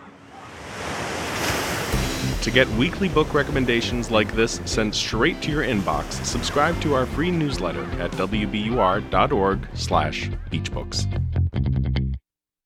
This is All Things Considered from NPR News. I'm Elsa Chang. And I'm Adrian Florido. On November 4th, 1964, an ensemble of musicians took the stage at the San Francisco Tape Music Center. The first thing you hear is this constant reiterating eighth notes played on the piano, Cs, this pulse. William Robin is a musicologist at the University of Maryland. That night was the debut of an experimental composition. It was written by a young composer named Terry Riley, but it was the musicians who were in control of the performance. They could each choose from 53 musical phrases, all of them revolving around the note C, to play for as long or as short as they wanted, before moving on to the next one. It was called In C. It was unusually reviewed by the San Francisco Chronicle. A music critic went and saw it and said, this is music like none other on earth. Around the same time, similar experiments in avant-garde music were being performed in lofts in New York City. A new genre of music was emerging. Some people called it hypnotic. People who didn't like it called it needle stuck in the groove music. A lot of people called it trance music. Carrie O'Brien is another musicologist. She teaches at the Cornish College of the Arts in Seattle. Once the music eventually was described as minimalist, the composers weren't a fan because it can have connotations of simplicity. So they rejected the title, but, it stuck. Minimalism. By the end of the 60s, minimalism had not only solidified, it had produced a quartet of founding fathers credited with bringing the genre to life. Terry Riley, Steve Reich, Lamont Young, and Philip Glass. But there are limitations to a story that relies on the founding fathers. There were so many other folks creating minimalist music in this period. Then that includes women and people of color and LGBTQ plus musicians. So O'Brien and Robin set out to write the lesser-known story of minimalism. Their book, called On Minimalism, is out now. It begins with the artistic and cultural influences that set the stage for the early minimalists, including music that came from the other side of the world. They were very profoundly influenced by the first recordings of Indian music that were reaching the West at this time in the late 50s and early 60s. A number of things changed in the 1960s. The lifting of the Asian Immigration Act changed the ability of musicians from India to come to the U.S. So all of a sudden, musicians were able to study firsthand with gurus. You have these musicians who are sustaining a single note for hours on ends and trying to hear all of the complexity that comes out of just sustaining a single drone. There's also an important part of early minimalism is through modal jazz. There's a case to be made that Miles Davis was one of our first minimalists. You could also call John Coltrane one of our first minimalists. In pieces or albums like Africa Brass, tracks like India, he, like Grayson Riley, were significantly influenced by North Indian music, West African music, and incorporated those influences into their music, which resulted in an attraction to drones, an attraction to repetition. One of the reasons this music has endured is because it has this continued engagement with pop music and especially with rock music. So in the early 70s, The Who pay overt homage to minimalism in the opening of their song Baba O'Reilly, which is named for Terry Riley. A few years later, you have Brian Eno and David Bowie collaborating on a series of albums that are very much influenced by the fact that they're listening to a ton of Steve Reich and Philip Glass in this period.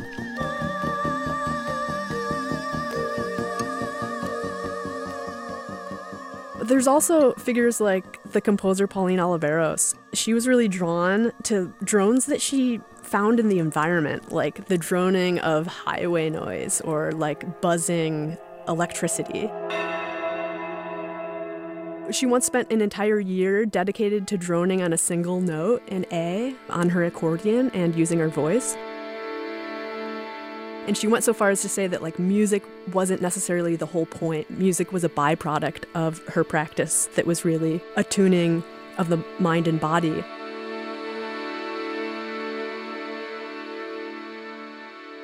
So another important figure in this period is Julius Eastman, whose work is undergoing this really important revival after it was largely neglected in the years around his early and untimely death.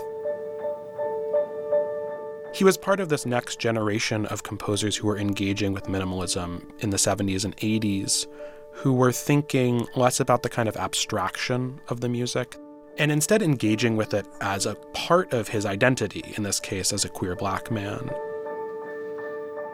One piece, Gay Gorilla, he explains in a pre-concert talk that he intended it the way that you talk about Afghani guerrillas or PLO guerrillas, people who are in a fight. And he said, you know, if he was called upon to be one, he would want to be a gay guerrilla. You know, this is 10 years after Stonewall, on the kind of the cusp of the AIDS epidemic. So this piece, Gay Gorilla, it's minimalist in multiple ways. For one thing, it begins with just single notes on the piano, and it builds and builds over about 20 or 30 minutes. And through repetition and through accumulation, it offers this kind of spiritual and a kind of musical fortress.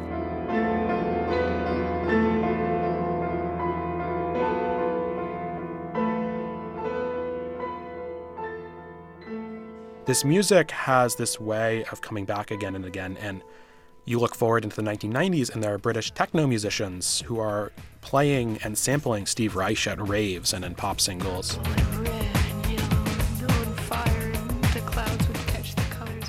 And this continues into the 21st century, where you have indie rock acts like Bon Iver and The National and Sufjan Stevens, who are very strongly influenced by minimalism. You have composers in the classical world, someone like Nico Muhly or Missy Mazzoli, who are bringing, you know, the pulses that were developed in the 60s into orchestral music. But you also have a drone or doom metal band like Sun that is playing this like ecstatically dark drone music.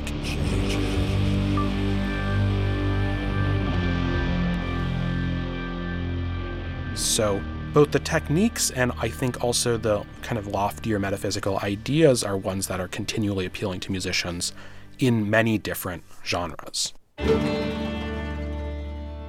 know, music aside, composer names aside, there's a number of kind of lessons within minimalism, ways that minimalism really can change a listener, the ways that minimalism kind of cultivates your attention. There's a lot of different things that are kind of vying for our attention, and the ability to like stay with something, stay with a drone, stay with a pattern, stay with yourself, I think is just like such a valuable thing that minimalist music can teach you. That was Carrie O'Brien and William Robin, musicologists and authors of the new book on minimalism. This is All Things Considered from NPR News. Support for NPR comes from this station and from Data IQ, a platform for everyday AI, to help organizations make AI part of their daily business. Designed to elevate people, teams, and companies. DATAIKU.com. From Procter & Gamble, maker of Align Probiotic, a daily supplement designed by gastroenterologists to help relieve occasional bloating, gas, and abdominal discomfort. More at alignprobiotics.com. From Fisher Investments team of specialists tailor portfolios to each client's long-term goals. Learn more at fisherinvestments.com. Investments in securities involve the risk of loss. And from the sustaining members of this NPR station. For the perfect spot to host your next event, discover CitySpace, WBUR's hidden gem on Commonwealth Avenue. Whether for a gala, board meeting, or wedding, CitySpace is the ideal setting for unforgettable occasions in a gorgeous state-of-the-art venue. We'll help make your vision a reality. More at wbur.org/rentals. I'm Ideas and Opinion Editor Chloe Axelson, and this is 90.9 WBUR FM Boston, 92.7 WBUA Tisbury, and 89.1 WBUH Brewster. Listen anytime with our app or at WBUR.org. WBUR, Boston's NPR news station. The military has not even taken basic steps to check their own assumptions from that night. An NPR investigation finds flaws in the Pentagon claim that civilians were not killed in a 2019 raid on the founder of ISIS. It's Thursday, July 20th. This is WBUR's All Things Considered. Good evening, I'm Steve Brown. Coming up, NPR now has documents that reveal flaws in the Pentagon's claim. Also ahead, the biggest source of climate-warming methane in the U.S. is animal agriculture. America's biggest cattle feedlot operator is funding new research with motives beyond reducing greenhouse gases. And we'll have a review of the historical thriller Oppenheimer. It's 6:01. Now this news.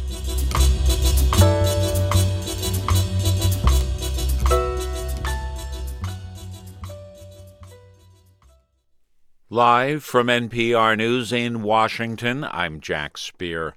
A key Senate committee is pushing for tougher ethical standards for Supreme Court justices. The Senate Judiciary Committee measure coming in response to recent revelations about lavish gifts and donor-funded trips for some justices. Committee Chair Dick Durbin says such legislation is sorely needed. Unlike every other federal official, Supreme Court justices are not bound by a code of ethical conduct. They are the most powerful judges in America, and yet they are not required to follow even the most basic ethical standards. However, the measure, which would call for more transparency about gifts to justices, faces united opposition from Republicans, making it unlikely it will make it through the full Senate. The proposed measure follows reports earlier this year of Justice Clarence Thomas taking luxury trips with a top GOP donor. Prosecutors in Russia are calling for an additional 20 years in prison for opposition leader Alexei Navalny. As NPR's Charles Maines reports from Moscow, Navalny's latest trial has unfolded behind closed doors and out of the public eye. Judges moved the courtroom from Moscow to inside the very prison, where Navalny's already serving a 9-year sentence on fraud and embezzlement charges. There, prosecutors argued Navalny should spend decades more behind bars for alleged extremist activities. Navalny and his supporters dismissed the closed court as absurd and retribution from a Kremlin intent on keeping him out of Russian political life. In a released transcript of his final court statement, Navalny said he would continue to speak out against a corrupt regime that had started a senseless war against its neighbor. He also vowed Russia would one day reclaim its future. A verdict is expected in early August. Charles Maines, NPR News, Moscow. House lawmakers have overwhelmingly approved a 5-year authorization bill that seeks to address some major issues that have snarled summer travel, provide more money to the FAA for hiring additional air traffic controllers. The bill also addresses a shortage of qualified pilots by upping the mandatory retirement age from the current 65 years to 67 years. Stocks ended the day mixed as NPR's David Gurr reports tech stocks will close lower. Tesla's stock ended the day down almost 10% after the car maker reported quarterly earnings. Wall Street is worried about the company's margins. It's lowered vehicle prices recently and forecast lower production numbers in the months ahead. Netflix shares also tumbled. They closed 8.4% lower. The streaming service's revenue was less than Wall Street expected, although it added more than 5 million new subscribers in the second quarter. Meanwhile, Johnson & Johnson's stock climbed. Its shares were up 6% after the company noted demand for the medical devices it manufactures was stronger than forecast. David Gura, NPR News, New York. Looking at the numbers, the tech-heavy Nasdaq fell 294 points today. The S&P 500 closed down 30 points, whereas the Dow Jones Industrial Average was up 163 points. This is NPR. This is 90.9 WBUR. Good evening. I'm Steve Brown in Boston. The Chancellor of the University of Massachusetts Lowell is announcing a plan to cut staff and reorganize the school. In a video message to employees, Chancellor Julie Chen said, like other institutions of higher learning, UMass Lowell's financial future looks bleak. Slicing budgets thinner and thinner each year is not a sustainable solution against inflation, increased costs for employee salaries and benefits, the end of federal pandemic funds, and the shrinking number of high school graduates. Chen says major changes are necessary to keep the school viable. She's starting with a voluntary buyout program for employees. UMass Lowell is also putting a hold on new non-strategic hires. Chen also indicates the school is looking to eliminate and reduce its office footprint. A new state budget is 3 weeks overdue, and there is no indication of when lawmakers will come to an agreement. Both the House and Senate have adjourned for the weekend without striking a deal. The co-chairs of the committee trying to iron out a final budget are not saying what they are stuck on. The state is operating under a temporary budget that will expire at the end of the month. More than 100 farms and other organizations are getting $26 million in grants to help fight food insecurity in Massachusetts. The recipients are part of the state's Food Security Infrastructure Grant Program, which was started to fight food insecurity during the pandemic. Officials believe recent flooding in central and western Massachusetts could worsen the problem of food insecurity in the state. A Needham police officer faces decades in prison after being convicted today for insider trading. Federal prosecutors say 60-year-old David Forte received kickbacks for sharing information on Wilmington-based Analog Devices' plans to acquire a California semiconductor company. Prosecutors say Forte's brother was an Analog Devices executive who told Forte about the pending deal. Forte will be sentenced in October. It's not safe to swim at more than 70 public beaches in Massachusetts. The State Department of Public Health has posted warning signs at most of them because of high bacteria levels. Swimming in them could cause illness. Just over half of the beaches are saltwater. The rest are freshwater ponds, lakes, and rivers. Sports, the Red Sox have the day off. They'll play the Mets tomorrow at Fenway in interleague play. Increasing clouds tonight. The lows will be around 66 degrees. Mostly cloudy tomorrow with a chance of showers. The high 79. Partly sunny Saturday. Chance of some showers and thunderstorms in the afternoon. The high's around 82. Right now, 80 degrees in Boston. We're funded by you, our listeners, and by the Kauffman Foundation, providing access to opportunities that help people achieve financial stability, upward mobility, and economic prosperity, regardless of race, gender, or geography. Kauffman.org. This is All Things Considered from NPR News. I'm Adrian Florido in Culver City, California. And I'm Elsa Chang in Washington. What really happened in Syria the night of October 26, 2019? Well, the U.S. military tells one version, a daring and successful U.S. raid against the founder of ISIS, Abu Bakr al-Baghdadi. The U.S. said its troops killed no civilians in that raid. This raid was impeccable. Then President Donald Trump praised the operation. And here's Chairman of the Joint Chiefs of Staff, Mark Milley. Our forces isolated the compound and protected all the non-combatants. Syrians tell another story about that night, that U.S. airstrikes actually did kill and maim civilians. NPR reported those claims back in 2019. The Pentagon reviewed the claims and rejected them. So we sued the Pentagon for a copy of its confidential review. NPR's Daniel Estrin reports there are flaws in the Pentagon's conclusions, and a warning, this report includes some graphic details. It was nighttime, and Barakat Ahmad Barakat says his two friends were giving him a ride home after work at an olive oil press. There was nothing suspicious at all. We kept moving normally. There was nothing ahead of us on the road. Suddenly, I felt something hit us. Airstrikes targeted their van. As it turned out, they were approaching the hideout of ISIS founder Abu Bakr al-Baghdadi just as U.S. forces were raiding it. My friend was wounded all over his body and fell over onto the dashboard. Do a Google image search of Baghdadi and car, and you'll see photos of their mangled van, seen around the world. There's footage of a white van that was riddled with bullets that was right next to the scene. A journalist asked about this in a press conference after the raid.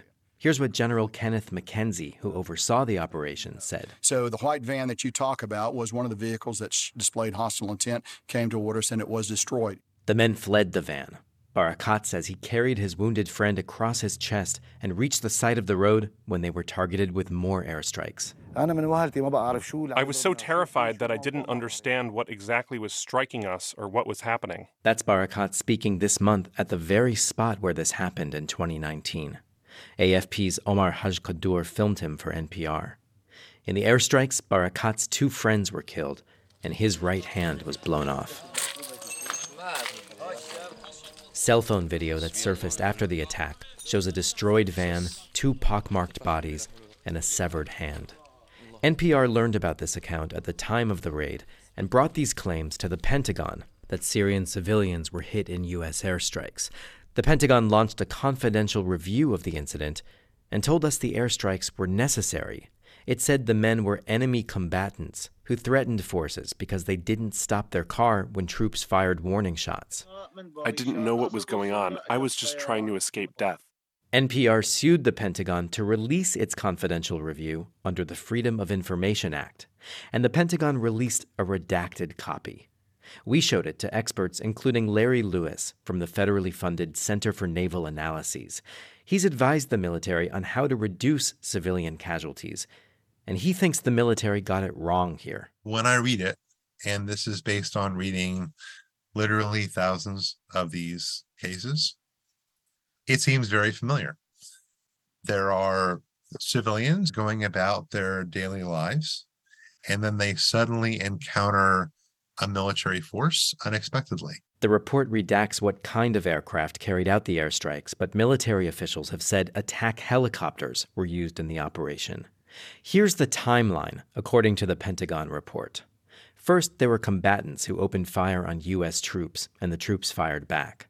Then Barakat's van passed through that spot and drove in the direction of ground troops further down the road. The report says a U.S. aircraft fired warning shots about 50 feet in front of the van, but the van kept going, so the aircraft targeted it directly. This is the core of the Pentagon's claim. The van demonstrated hostile intent because it didn't stop or alter course following warning shots. But NPR's investigation found there was hardly any time to respond between the warning shots and the airstrike on the van. Here's how we reached that conclusion. The aerial photos in the report show that the aircraft struck the van in the same place it fired the warning shots. Looking at the photos, the van had only traveled about 50 feet, or maybe as much as 70. Barakat says they were going slowly. So say as an estimate, the van was traveling just 15 miles an hour. They only had 2 or 3 seconds before the van was hit. Lewis says all this would have been a blur to someone driving in the dark. Tragically, what happens too often is that the military does not effectively communicate what it really wants. They want the van to stop. But what do they use? They use lethal force.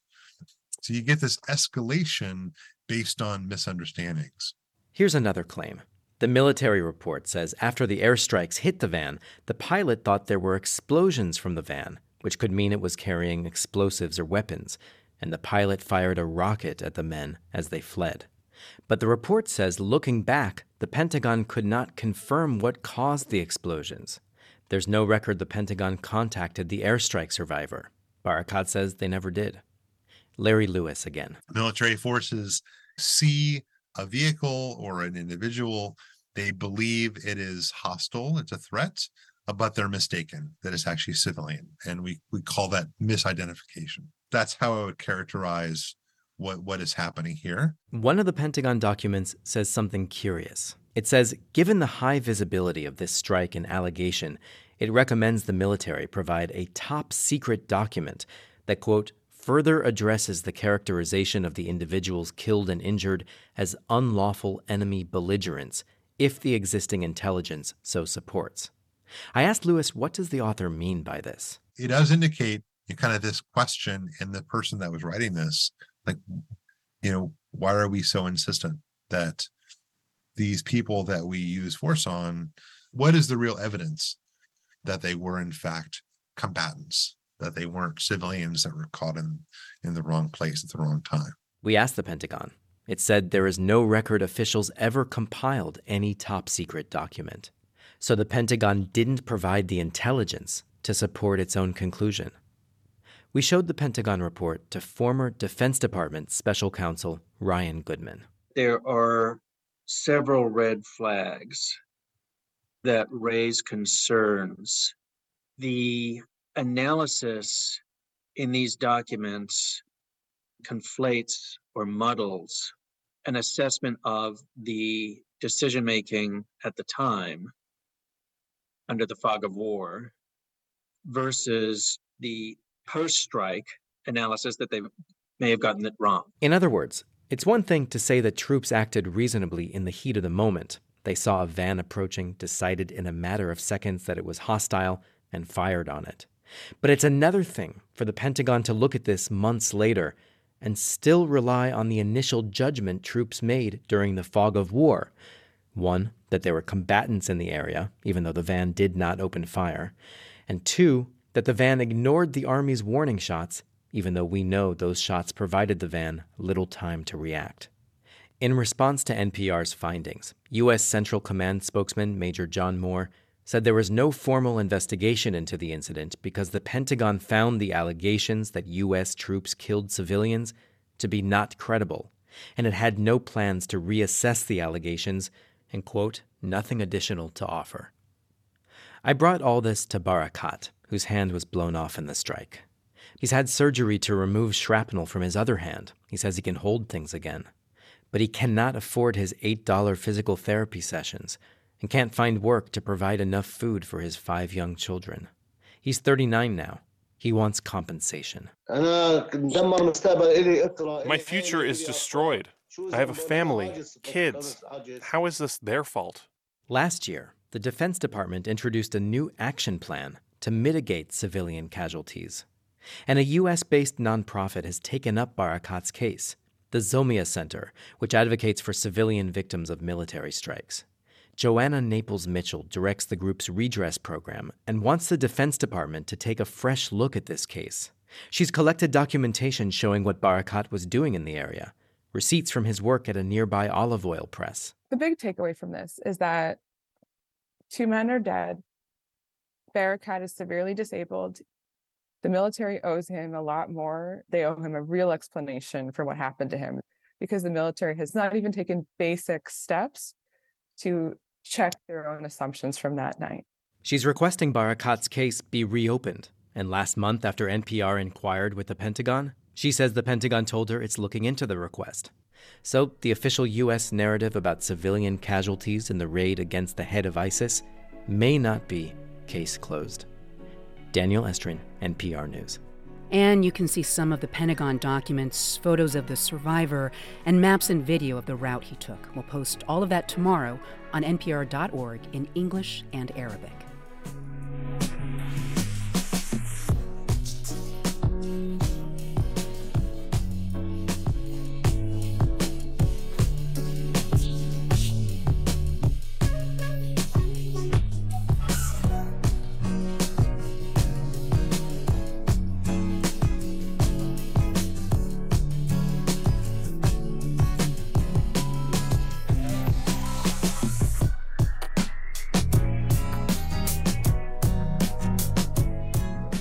"20 years ago, a long-shot horse shocked the thoroughbred racing world by winning 2 races of the sport's Triple Crown, and it's all because a group of friends in northern New York was bored. We were just sitting around having a couple of cocktails, as we're often doing, and the idea came up to buy a horse, and from that day forward, our life has changed.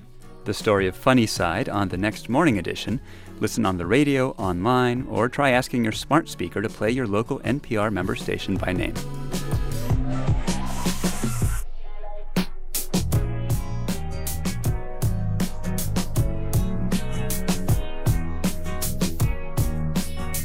You're listening to All Things Considered from NPR News. And thanks so much for listening to 90.9 WBUR. Good evening. I'm Steve Brown. 80 degrees in Boston at 6:19. Just ahead on All Things Considered, Wesleyan University is ending its practice of legacy admissions, which give preference to children of alumni. That's ahead here on WBUR.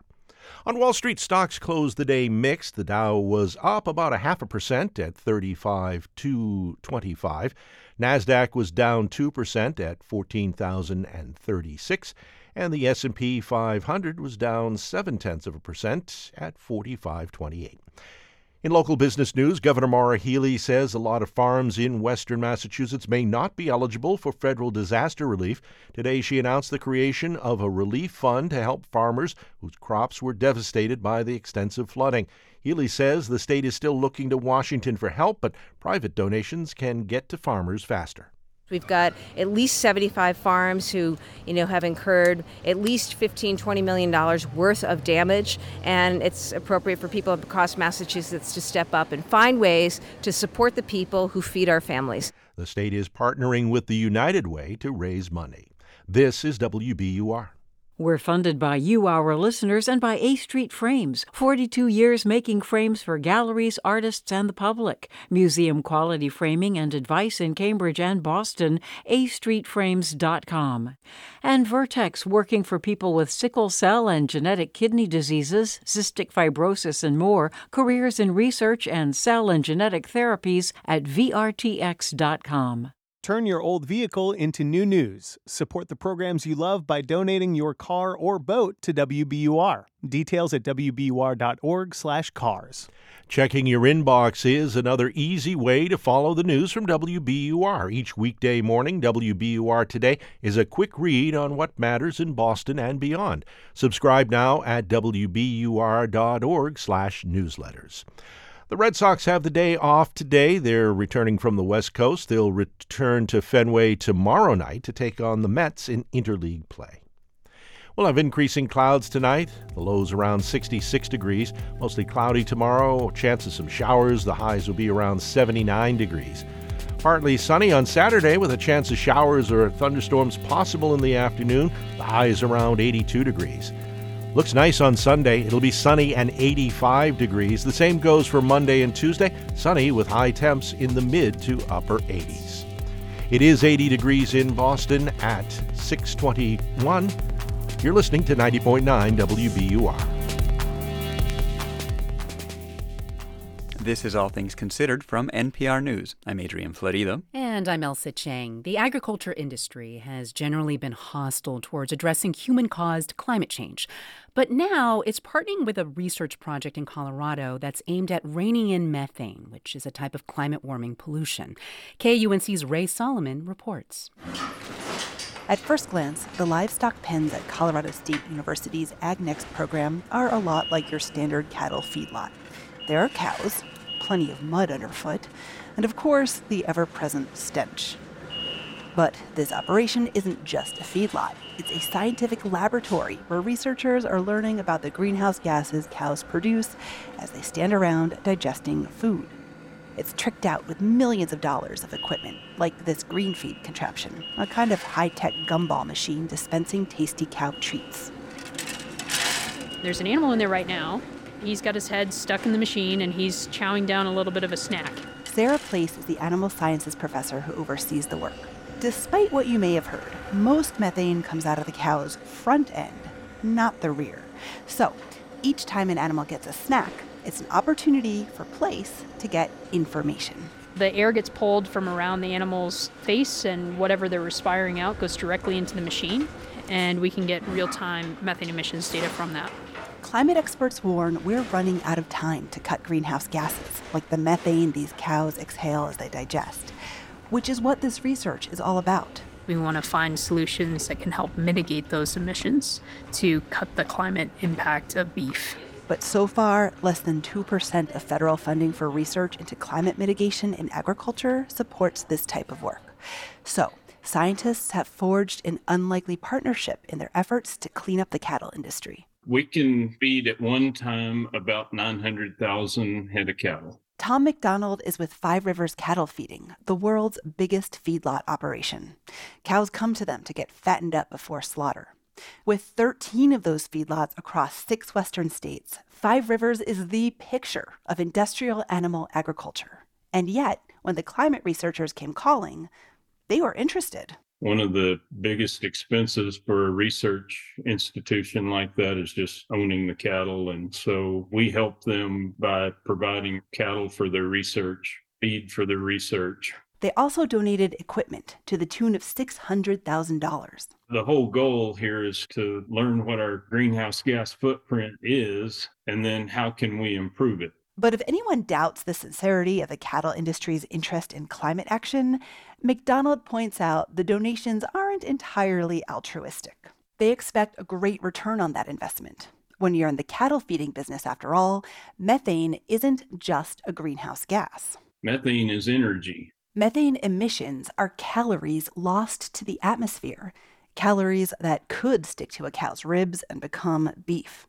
So if the company can cut down on the methane a cow exhales, they'll ultimately have more product to sell. The cattle feeding industry is about efficiency. From a cattle performance standpoint, we utilize the tools available to help the cattle grow faster, gain faster. McDonald calls it a win-win for the environment and industry.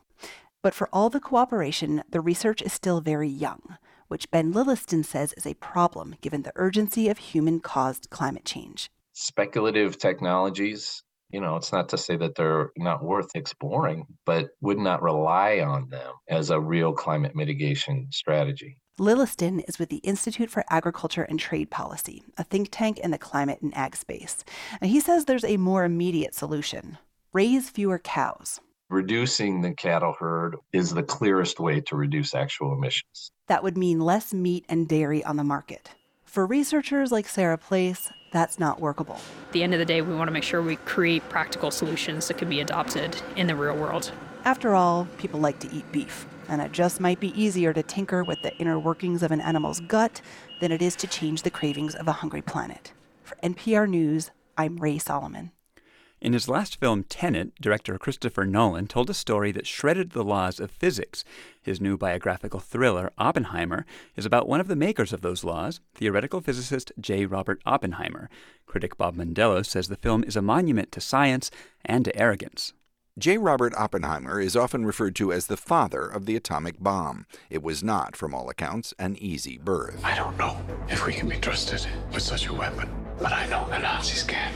The film introduces us to Oppenheimer, the charismatic scientist heading the Manhattan Project in the mid-1940s, but also in time-bending sequences that pulse and shudder, sometimes in black and white, to Oppenheimer, the troubled student, Oppenheimer, the Jewish outsider, Oppenheimer, the lover, the husband, the idealist who assumes he can save humanity, and the hotshot for whom the creation of a weapon that could destroy humanity is at first just a matter of logistics. All America's industrial might and scientific innovation connected here. Los Alamos, secret laboratory, New Mexico. Keep everyone there until it's done. Build a town, build it fast. If we don't let scientists bring their families, we'll never get the best. Placed in charge at Los Alamos, despite official concerns about his possible communist sympathies, Oppenheimer is the glue that holds his scientific team together, and actor Cillian Murphy, who plays him with feverish intensity, is the glue that binds the film's narrative threads, his thoughts punctuated by writer-director Christopher Nolan with fiery particles and sinuous waveforms, as if his very ideas are skittering across the screen. Hans just mentioned other nuclei. Criticality, point of no return, massive explosive force. But this time, the chain reaction doesn't stop. It would ignite the atmosphere. This notion is what first sparked Nolan's interest in the story, the idea that scientists, unsure whether a nuclear explosion might set the atmosphere on fire, went ahead with the explosion. He lets Matt Damon's General Groves ponder that on the eve of the test they'd codenamed Trinity. Are we saying there's a chance that when we push that button, we destroy the world? Nothing in our research over 3 years supports that conclusion, except it's the most remote possibility. How remote? Chances are near zero. Near zero. What do you want for theory alone?